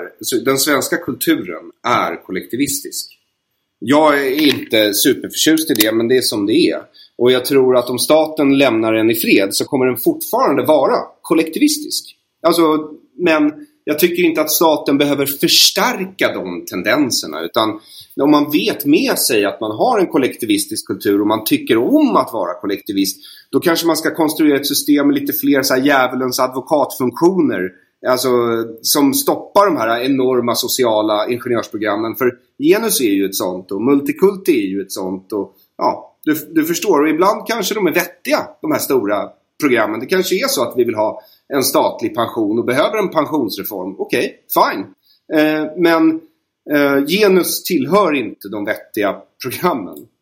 Genus är inte särskilt svenskt heller. Det är bara en sinnessjuk, modern, intersektionell feministidé. Exakt, eller det vet jag inte. Alltså, oavsett vad det är, det borde ha funnits en mekanism i systemet som satte stopp för det innan det ens blev något. Men jag tror vi underskattar lite medias roll i det hela. Om liksom, media är ju verklighetsuppfattningen. Traditionellt sett har det varit, man har sett media som en slags parabol för sanning som sänder ut en sanning. Och när media då tas över av vänsterradikaler så knullar ju de hela landet. Exakt. Med sina liksom flummiga postkoloniala, postmoderna idéer. Det är ju en betydande grej här. Det går faktiskt att föra ett folk bakom ljuset. Och det är som att kolla på, du vet, iransk kultur. Det iranska folket är inte islamister. Alltså hijab och liksom tvångslag på att bära slöja är ju inte liksom naturligt för iranier. Det som hände var att en minoritet av islamister tog över och förtrycker folket. Och folket håller inte med regimen, men det är svårt att byta ut sånt. Och alla länder kan utvecklas bakåt. Det kan hända med Sverige också. Det är därför det är så viktigt att säga ifrån. Det har hänt med Sverige. Det är därför vi har val snart. Ja. Men också viktig sak att betänka här är tyrannin av en minoritet. Forskning har visat att det krävs bara 10% av en befolkning att liksom vara helt övertygade av en idé. Och så kommer den idén få genomslag hos hela samhället just för att majoriteter är bekväma. Majoriteter har mer skäl att kompromissa. Majoriteter vill bara ha det gött. Så vi gör ett misstag när vi tror att bara för att en minoritet är gapig så representerar det en större grupp. Jag ser liksom men många olika... Men det är också en sån där kollektivistisk grej som inte behöver ingå i systemet. För om du fokuserar på den enskilda medborgaren och säger att det här är de rättigheter och skyldigheter den enskilda medborgaren ska ha. Då ska det egentligen inte spela, och alla är överens om det, då ska det inte spela någon roll om du tillhör minoriteten eller majoriteten. För du vet vilka villkor du spelar på liksom. Men det här är ju en sak som finns inneboende i alla nationer. Det här är liksom inte specifikt för Sverige. Så här funkar det ju lite överallt. USA har ju en ganska individualistisk kultur. Men samma sak pågår ju där. Man lyssnar på social justice warriors och feminister när de gapar och skriker efter censur. Man lyssnar för att man tror att gapiga människor representerar fler än vad de gör. Jag tror det är ett större problem snarare än att den svenska kulturen skulle nödvändigtvis vara korrupt på något sätt. Korrupt är ditt ord. Jag diskuterar egentligen bara mekanismer. Och kollektivister finns i alla kulturer, så är det ju givetvis. Och det där fenomenet, det där att man misstar högljuddhet för angelägenhet, det är ett problem som drabbar alla människor. Det tror jag inte har så mycket med vare sig kultur eller statsbildning att göra. Okej. Och som jag ser det nu så, alltså det är som du säger, S har haft makten och de har indoktrinerat befolkningen. Och alla mekanismer som de har haft för att indoktrinera befolkningen, de finns ju kvar i systemet nu när SD tar över. Så jag är inte säker på att vi kommer få det så jäkla mycket bättre om inte SD gör till exempel allvar av sitt vallöfte att lägga ner public service. Du har nog rätt. Alltså SD är ju inte slutstationen för mig. Och SD är inte idealet. Det är mer att invandringsfrågan är så pass omfattande och viktig att den måste hanteras först innan vi kan vara idealistiska och sikta mer mot perfektion. För grejen är att om du drar invandring handlar inte bara om att du får liksom exotiska grannar. Det påverkar ju infrastrukturen, det påverkar allting. Det påverkar vårdkapaciteten, det påverkar välfärden, det påverkar löneutvecklingen. Och det har kommit ut med en rapport som visar att löneutvecklingen för alla i Sverige går långsammare för att utrikesfödda är så överrepresenterade i arbetslöshet. Det påverkar kriminalitet, sexbrott, kvinnors trygghet. Det påverkar hela nationen, kulturen och det du ser i vardagen. Det är en mycket viktigare fråga än att lägga ner public service, kan jag tycka. Ja. Och jag vet att du har detta där. Du har ett personligt trauma med public service. Men man måste kunna tänka utanför sin individuella preferens. Nej, jag har full förståelse, som jag sa, för SD som proteströst. Och vid det här laget så säger ju de andra etablerade partierna också mer eller mindre att de vill ha en paus. Även om du mycket riktigt påpekar att de hycklar. Jag tror inte på snacket om en paus. Det är så konstigt när liksom man säger att man vill ha en paus. Men både Moderaterna och Socialdemokraterna har gått ut med att man vill fortsätta med invandringen. Man vill inte stanna invandring. Man vill inte köpa återvandring. Återvandring behövs i viss mån. Eftersom många flyktingar vi tagit in är inte riktiga flyktingar. Många är liksom många är kriminella. Många ljuger om liksom sin identitet. Många är ekonomiska migranter som inte kommer hit för att bidra. De vill bara snylta. Sånt är en viktigare fråga, och när S och M säger att de vill minska invandringen så menar de inte det. För läser man mellan raderna så ser man att okej, ni vill inte ändra någonting egentligen. Ni vill bara fortsätta. Jag har ju ingenting att säga emot här faktiskt. Men om jag får bara fråga en sak innan, vi var inne på Israel-frågan och det. Jag har gjort det ganska tydligt att jag har inga problem med Israel så. Men det jag inte gillar är att jag tycker det verkar som att du har lite för lätt att stämpla folk när det kommer till det. Lite udda motivationer. Men då tänker jag liksom, man kan ju vara emot Palestina utan att hata muslimer. Så att anti-Israel-retorik och så vidare skulle handla specifikt om judehat behöver ju inte stämma. Nej, det behöver inte stämma. Och det är inte alltid jag slänger ur mig den där anklagelsen. Men när det gäller till exempel jag vet inte om jag håller med om det här. Men när det gäller Anders Lindberg eller Åsa Linderborg, då behöver jag liksom inte undra. Jag vet var de står och jag vet vilka deras kompisar är. Deras kompisar är Hamas. Ja. Alltså erkännligen. Jag förstår. Och det, är liksom, det gäller Fi också. De sitter ju också på chip till Gaza varje år. Det gäller Mattias Gardell och hela den där vänster. Margot Wallström, hon polar med terrorister. Ja, det gör hela arbetarrörelsen polar med terrorister. Och det borde ju vara det största problemet för dig. Sen påpekar jag för dig också att den där retoriken de har, den är gravt antisemitisk. Och det är klassisk antisemitisk retorik. Sen har de använt lite nya ord. De har bytt ut jude mot sionist, sure. Men den läcker in i vänsterrörelsen. Det ser du på Corbyns England. Det är väldigt tydligt där. Ja, det är tydligt. Och jag förstår att det finns liksom... Och skälet till att de gör det är ju för att de vill kunna kalla de människor som råkar vara judar som ställer sig upp och säger ja, men det kanske är något fel med multikulturalism eller islamismen hatar judar eller förstår du vad jag menar? Då vill de kunna slänga nazist på den juden, som de har gjort med till exempel Paulina Neuding när hon skriver att den ökande antisemitismen i Sverige, vad beror den på? Beror den på att svenskarna har blivit mer antisemitiska? Nej, så är det ju givetvis inte. Det beror på att vi har importerat det problemet från Mellanöstern där sådana attityder är väldigt, väldigt vanliga. Men reaktionen som möter Paulina, det är ju liksom inte åh herregud, du kommer från en förtryckt minoritet som upplever ökande grad av antisemitism. Utan det är ju nazist. Och skälet till att de kallar henne nazist, det är ju för att de tycker att det är okej att mörda nazister eller slå nazister på käften, oprovocerat. Så när Expo till exempel försöker få mig till nazist eller antisemit eller Paulina, då gör de ju i förberedelse för någonting våldsamt. Och eftersom deras kompisar är Hamas så känner jag mig inte jättetrygg. Det är en slags avhumanisering. Och jag håller med om att vänstern är hycklare i den här frågan. För jag vill ju se att fler människor omfamnar nationalism som koncept. Inte bara när det gäller palestinier och kurder. Det blir lite knepigt där. Men därför stör jag mig också på när du inte omfamnar nationalism trots att du har skäl att göra det. Nej, men okej, nu ska jag försöka vara supertydligt. Så för mig är det väldigt enkelt. Jag tycker att jag kan försvara en organisation eller en person om den personens handlingar, principer och värderingar överensstämmer med mina egna. Jag hade alltså kunnat vara vad du kallar för en nationalist i Sverige om jag tyckte att den svenska grundlagen och de svenska värderingarna stämde överens med mina egna. Till kanske inte 100%, men så mycket som möjligt. Inte att de går stick i stäv med mina egna. Och när det gäller det socialistiska samhällsbygget, ja, det går stick i stäv med mina principer.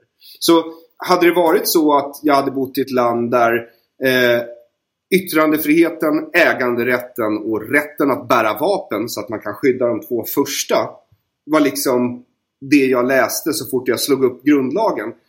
Ja, då hade du nog haft en nationalistkompis här framför dig i webbkameran. Men nu är det inte det, utan nu är det ju som att nationalister i Sverige ber mig försvara en socialistisk stat som polar med antisemitiska terrorister. Jag ber om ursäkt, men jag har lite svårt att ställa mig i frontlinjen för det projektet. Ja, jag förstår det. Men om man kollar på SD så är nog de det mest judevänliga partiet i riksdagen. De hade ju förändrat Sveriges ställning i Israel-Palestina-frågan och mer mot Israel. De är Israel-vänner. Så det är ju liksom nationalismen i Sverige. Ja, visst finns det liksom... Jo, fast men det är det jag undrar här. Är SD kompisar med Israel därför att de uppfattar Netanyahus regering som nationalister? Att de är kompisar bara för att de är nationalister? Därför att för mig räcker inte det. Utan precis som... Alltså, om jag skulle bo i Israel, då skulle inte jag automatiskt rösta på Benjamin Netanyahus Likud. Utan det handlar ju om liksom, vad är det för principer som de vill implementera i samhället? Det är det som är det viktiga för mig.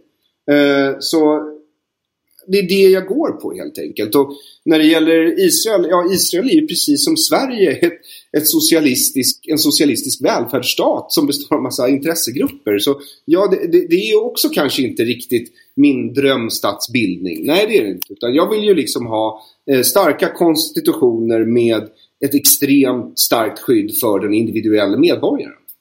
Gentemot staten.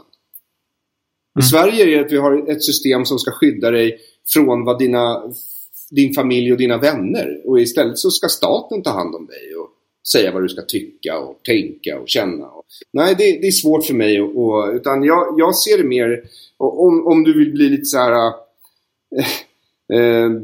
vad ska man säga, dramatisk, så är det väl mer som att jag gör det här delvis för att jag vill befria mina landsmän från vad jag ser som ett socialistiskt förtryck. Ett system som inte är speciellt bra. Ja, jag säger inte att allt är dåligt i det, men det finns vissa grejer jag vill trycka in liksom. Men det finns många liksom sidor i den. Det finns liksom skyld på judarna nationalism, vilket är CP. För nazister och feminister är ju lika efterblivna i det tankesättet. Men det ena säger att judar styr världen, andra säger att vita män styr världen.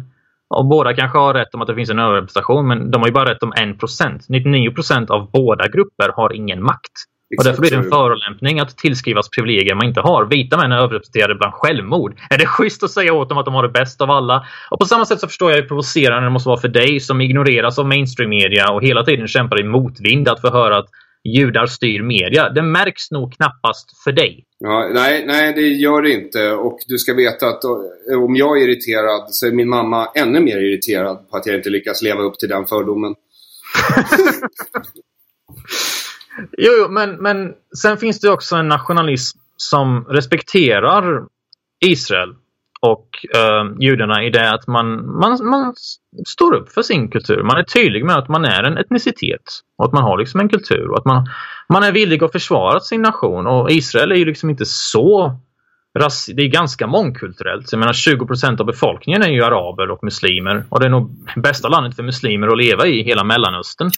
Så muslimer, kristna, bahai, beduiner. Ja. Och sen så är det klart att det finns rasism i Israel också. Det finns rasistiska judar och det finns rasistiska araber och det finns representerat i parlamentet. Men jag menar, precis som att det finns någon knäpp israelisk politiker som vill, vad var det du sa, tvångsmata afrikaner med, alltså preventiv. Nej, det har jag inte ens hört. Men så finns det ju palestinsk representation som vill typ avskaffa Israel, och det är därför den här jävla lagen har kommit till nu, där det bara mer eller mindre skrivs Israel är det judiska folkets hemland, vårt språk är hebreiska och kalendern gäller. Men vi har respekt för alla er andra också och ni har samma rättigheter och skyldigheter. Men ja, de skrev ner en bunt självklarheter basically. Ja.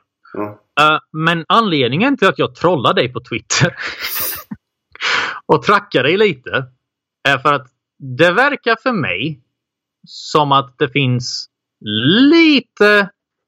lite dubbla måttstockar. Om man säger så här, om du nu är emot, eller du har ju sagt att du inte är emot nationalstaten. Nej, och jag tror på etniciteter också.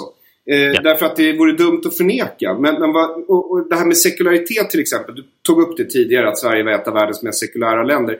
Jag håller inte med om det, därför att riktig sekularitet för mig, det är att systemet är inte religiöst och du får inte använda religiösa argument i debatten. Men du får tro vad du vill. Men det är inte den typen av sekularitet vi har i Sverige. I Sverige så har vi nästan en påtvingad ateism. Alltså, kom ut som kristen och titta på hur media skriver om dig då liksom.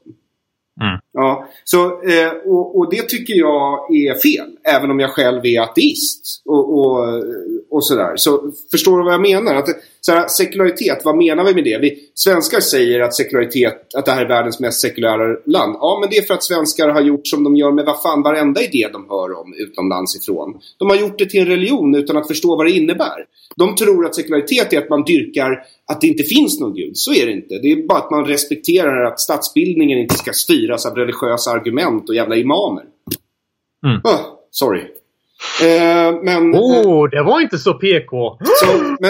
Så jag förstår att du tycker att jag har dubbla måttstockar i frågan, och jag förstår att det framstår så därför att jag försvarar Israel med frenesi i den svenska samhällsdebatten.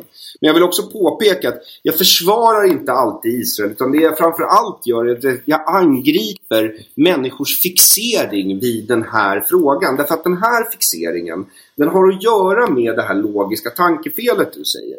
För om du faller för antisemitism, du behöver inte falla för antisemitismen som konspirationsteori. Du kan lika gärna falla för radikalfeminismen eller marxismen, där borgarna är förklaringen till allt ont, eller industrialisten. Så, och vad jag försöker säga är att världen är för komplex för att du ska kunna förklara allt ont som sker i den med en förklaringsvariabel. Det är inte rimligt. Och den inställningen tycker jag är så dominerande i svensk offentlighet. Jag är inte säker på att folket känner likadant, men du vet ju, vi är en konsensuskultur. Det här är den åsikt nu som vi alla ska ha utåt. Ja, och jag tycker att dels så är den baseras på felaktig historieskrivning, den baseras på politisk propaganda, och jag tror att det finns geopolitiska skäl till att vi har tagit den här positionen. Därför att när arabländerna gick ihop i OPEC 1970 någon gång och sa till västvärlden att vi kommer inte sälja olja till er om ni inte bojkottar Israel. Ja, vad gjorde Sverige? Först av alla såklart. Så varför sålde Sverige ut judarna? Som var deras, alltså, för det var socialdemokratiska partier, de var syskonpartier i båda länderna. De byggde liknande folkhemsbyggen och projekt. Och jag menar, Sverige som var extremt antijudiskt slutade vara det mer eller mindre på årsslaget 1946 och blev istället super pro-israeliskt ända fram till, eller ja, från det att Israel blev till var det väldigt pro-israeliskt fram till 1967, då Palme plötsligt lyfte på locket till all den där gamla antisemitismen som ingen hade gjort upp med, därför att svenskar behandlar alla de här idéerna likadant. De tar till sig det, och så en gång i tiden var vi bäst på rasbiologi. Jaha, det funkade inte, då sopar vi det under mattan och låtsas som att det aldrig hänt. Nu ska vi vara bäst på multikulti, vilket de var från liksom 70-talet och framåt. Jaha, det funkar inte, då ska vi sopa det under mattan. Och så genus och så det bara fortsätter. Och det där finns i kulturen, tror jag. Däremot så tror jag att vi kan trycka in saker i systemet som gör att de värsta konsekvenserna av den där messianska frälsar egenskapen som vi tycks ge fritt utlopp för här kväses i sin linda. Det var, ja. Jag förstår vad du menar, och jag förstår att nu när jag pratar med dig så förstår jag att det framstår som att du har dubbla måttstockar, men i praktiken så trollar du bara, vilket jag också brukar göra.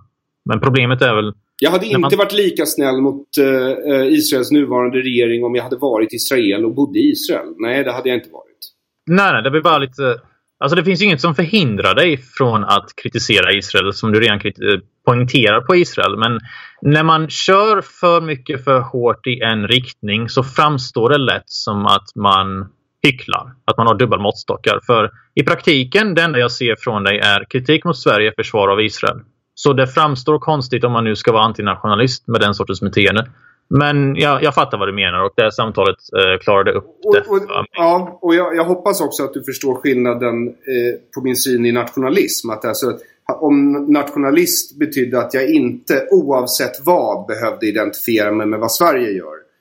Ja, då hade jag nog kallat mig nationalist. Men som det är nu så ser jag det som en kollektiv identitet som baseras på en känsla mer än faktiska argument. Och för mig, som du säkert förstår med tanke på den här podcastens motto, räcker inte känsla som argument för att jag ska säga jag ställer upp på allt den här gruppen gör.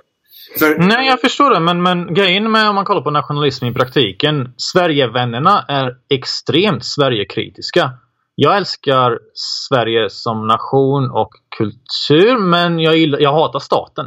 Jag hatar verkligen staten och jag hatar media.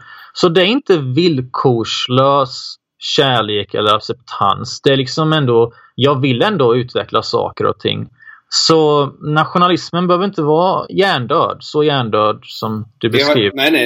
Nej, men det är ju dess värsta avarter. Och jag uppfattar inte dig så. Och när jag ser Jimmy i riksdagens talarstol så uppfattar jag inte heller honom som en bindgalen nationalist.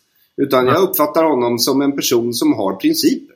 Kanske inte alltid samma principer som jag, men principer. Jag uppfattar honom som en gammal sosse. Ja, precis.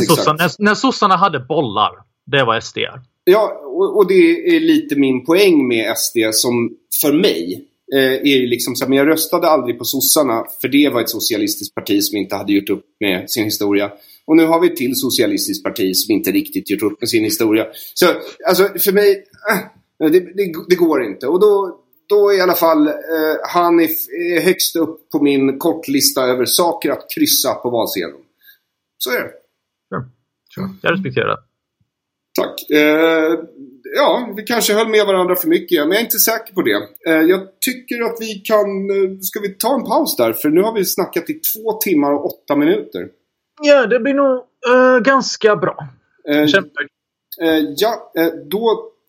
Då kör jag ett tack till dig, Arg Blatte, för att du återigen har gästat dekonstruktiv kritik. Jag hoppas att vi skrek lite mer på varandra den här gången än förra gången. Oklart. Vill du säga någonting som du vill pusha för? Du hade en video som snart kommer ut. Jag har en video om Hanif Bali som snart kommer ut. Och det är väl det mest intressanta jag har på gång just nu. Så jag har inget mer att säga. Håll utkik bara. Okej. Ja, det här blir väldigt spännande med tanke på vad jag just har sagt. Så får vi se om jag får gnaga av mig foten som har klampat i klaveret. Tack så jättemycket, Arblatt, i alla fall. Och jag hoppas att du håller linjen. Detsamma.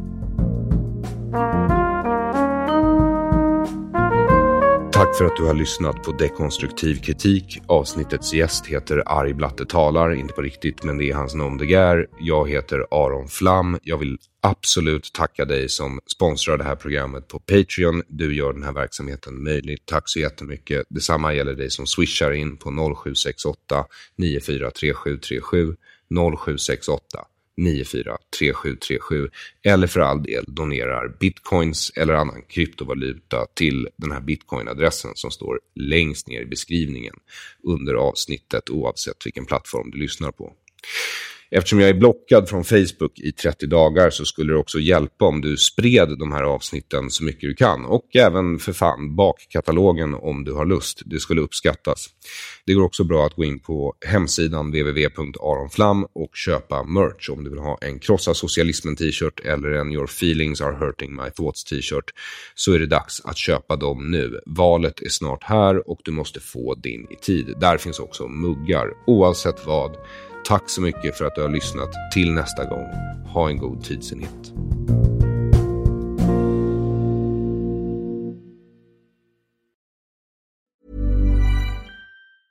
Hey, it's Paige DeSorbo from Giggly Squad. High quality fashion without the price tag. Say hello to Quince. I'm snagging high-end essentials like cozy cashmere sweaters, sleek leather jackets, fine jewelry, and so much more. With Quince being 50 to 80% less than similar brands. And they partner with factories that prioritize safe, ethical, and responsible manufacturing. I love that. Luxury quality within reach. Go to quince.com/style to get free shipping and 365-day returns on your next order. Quince.com/style.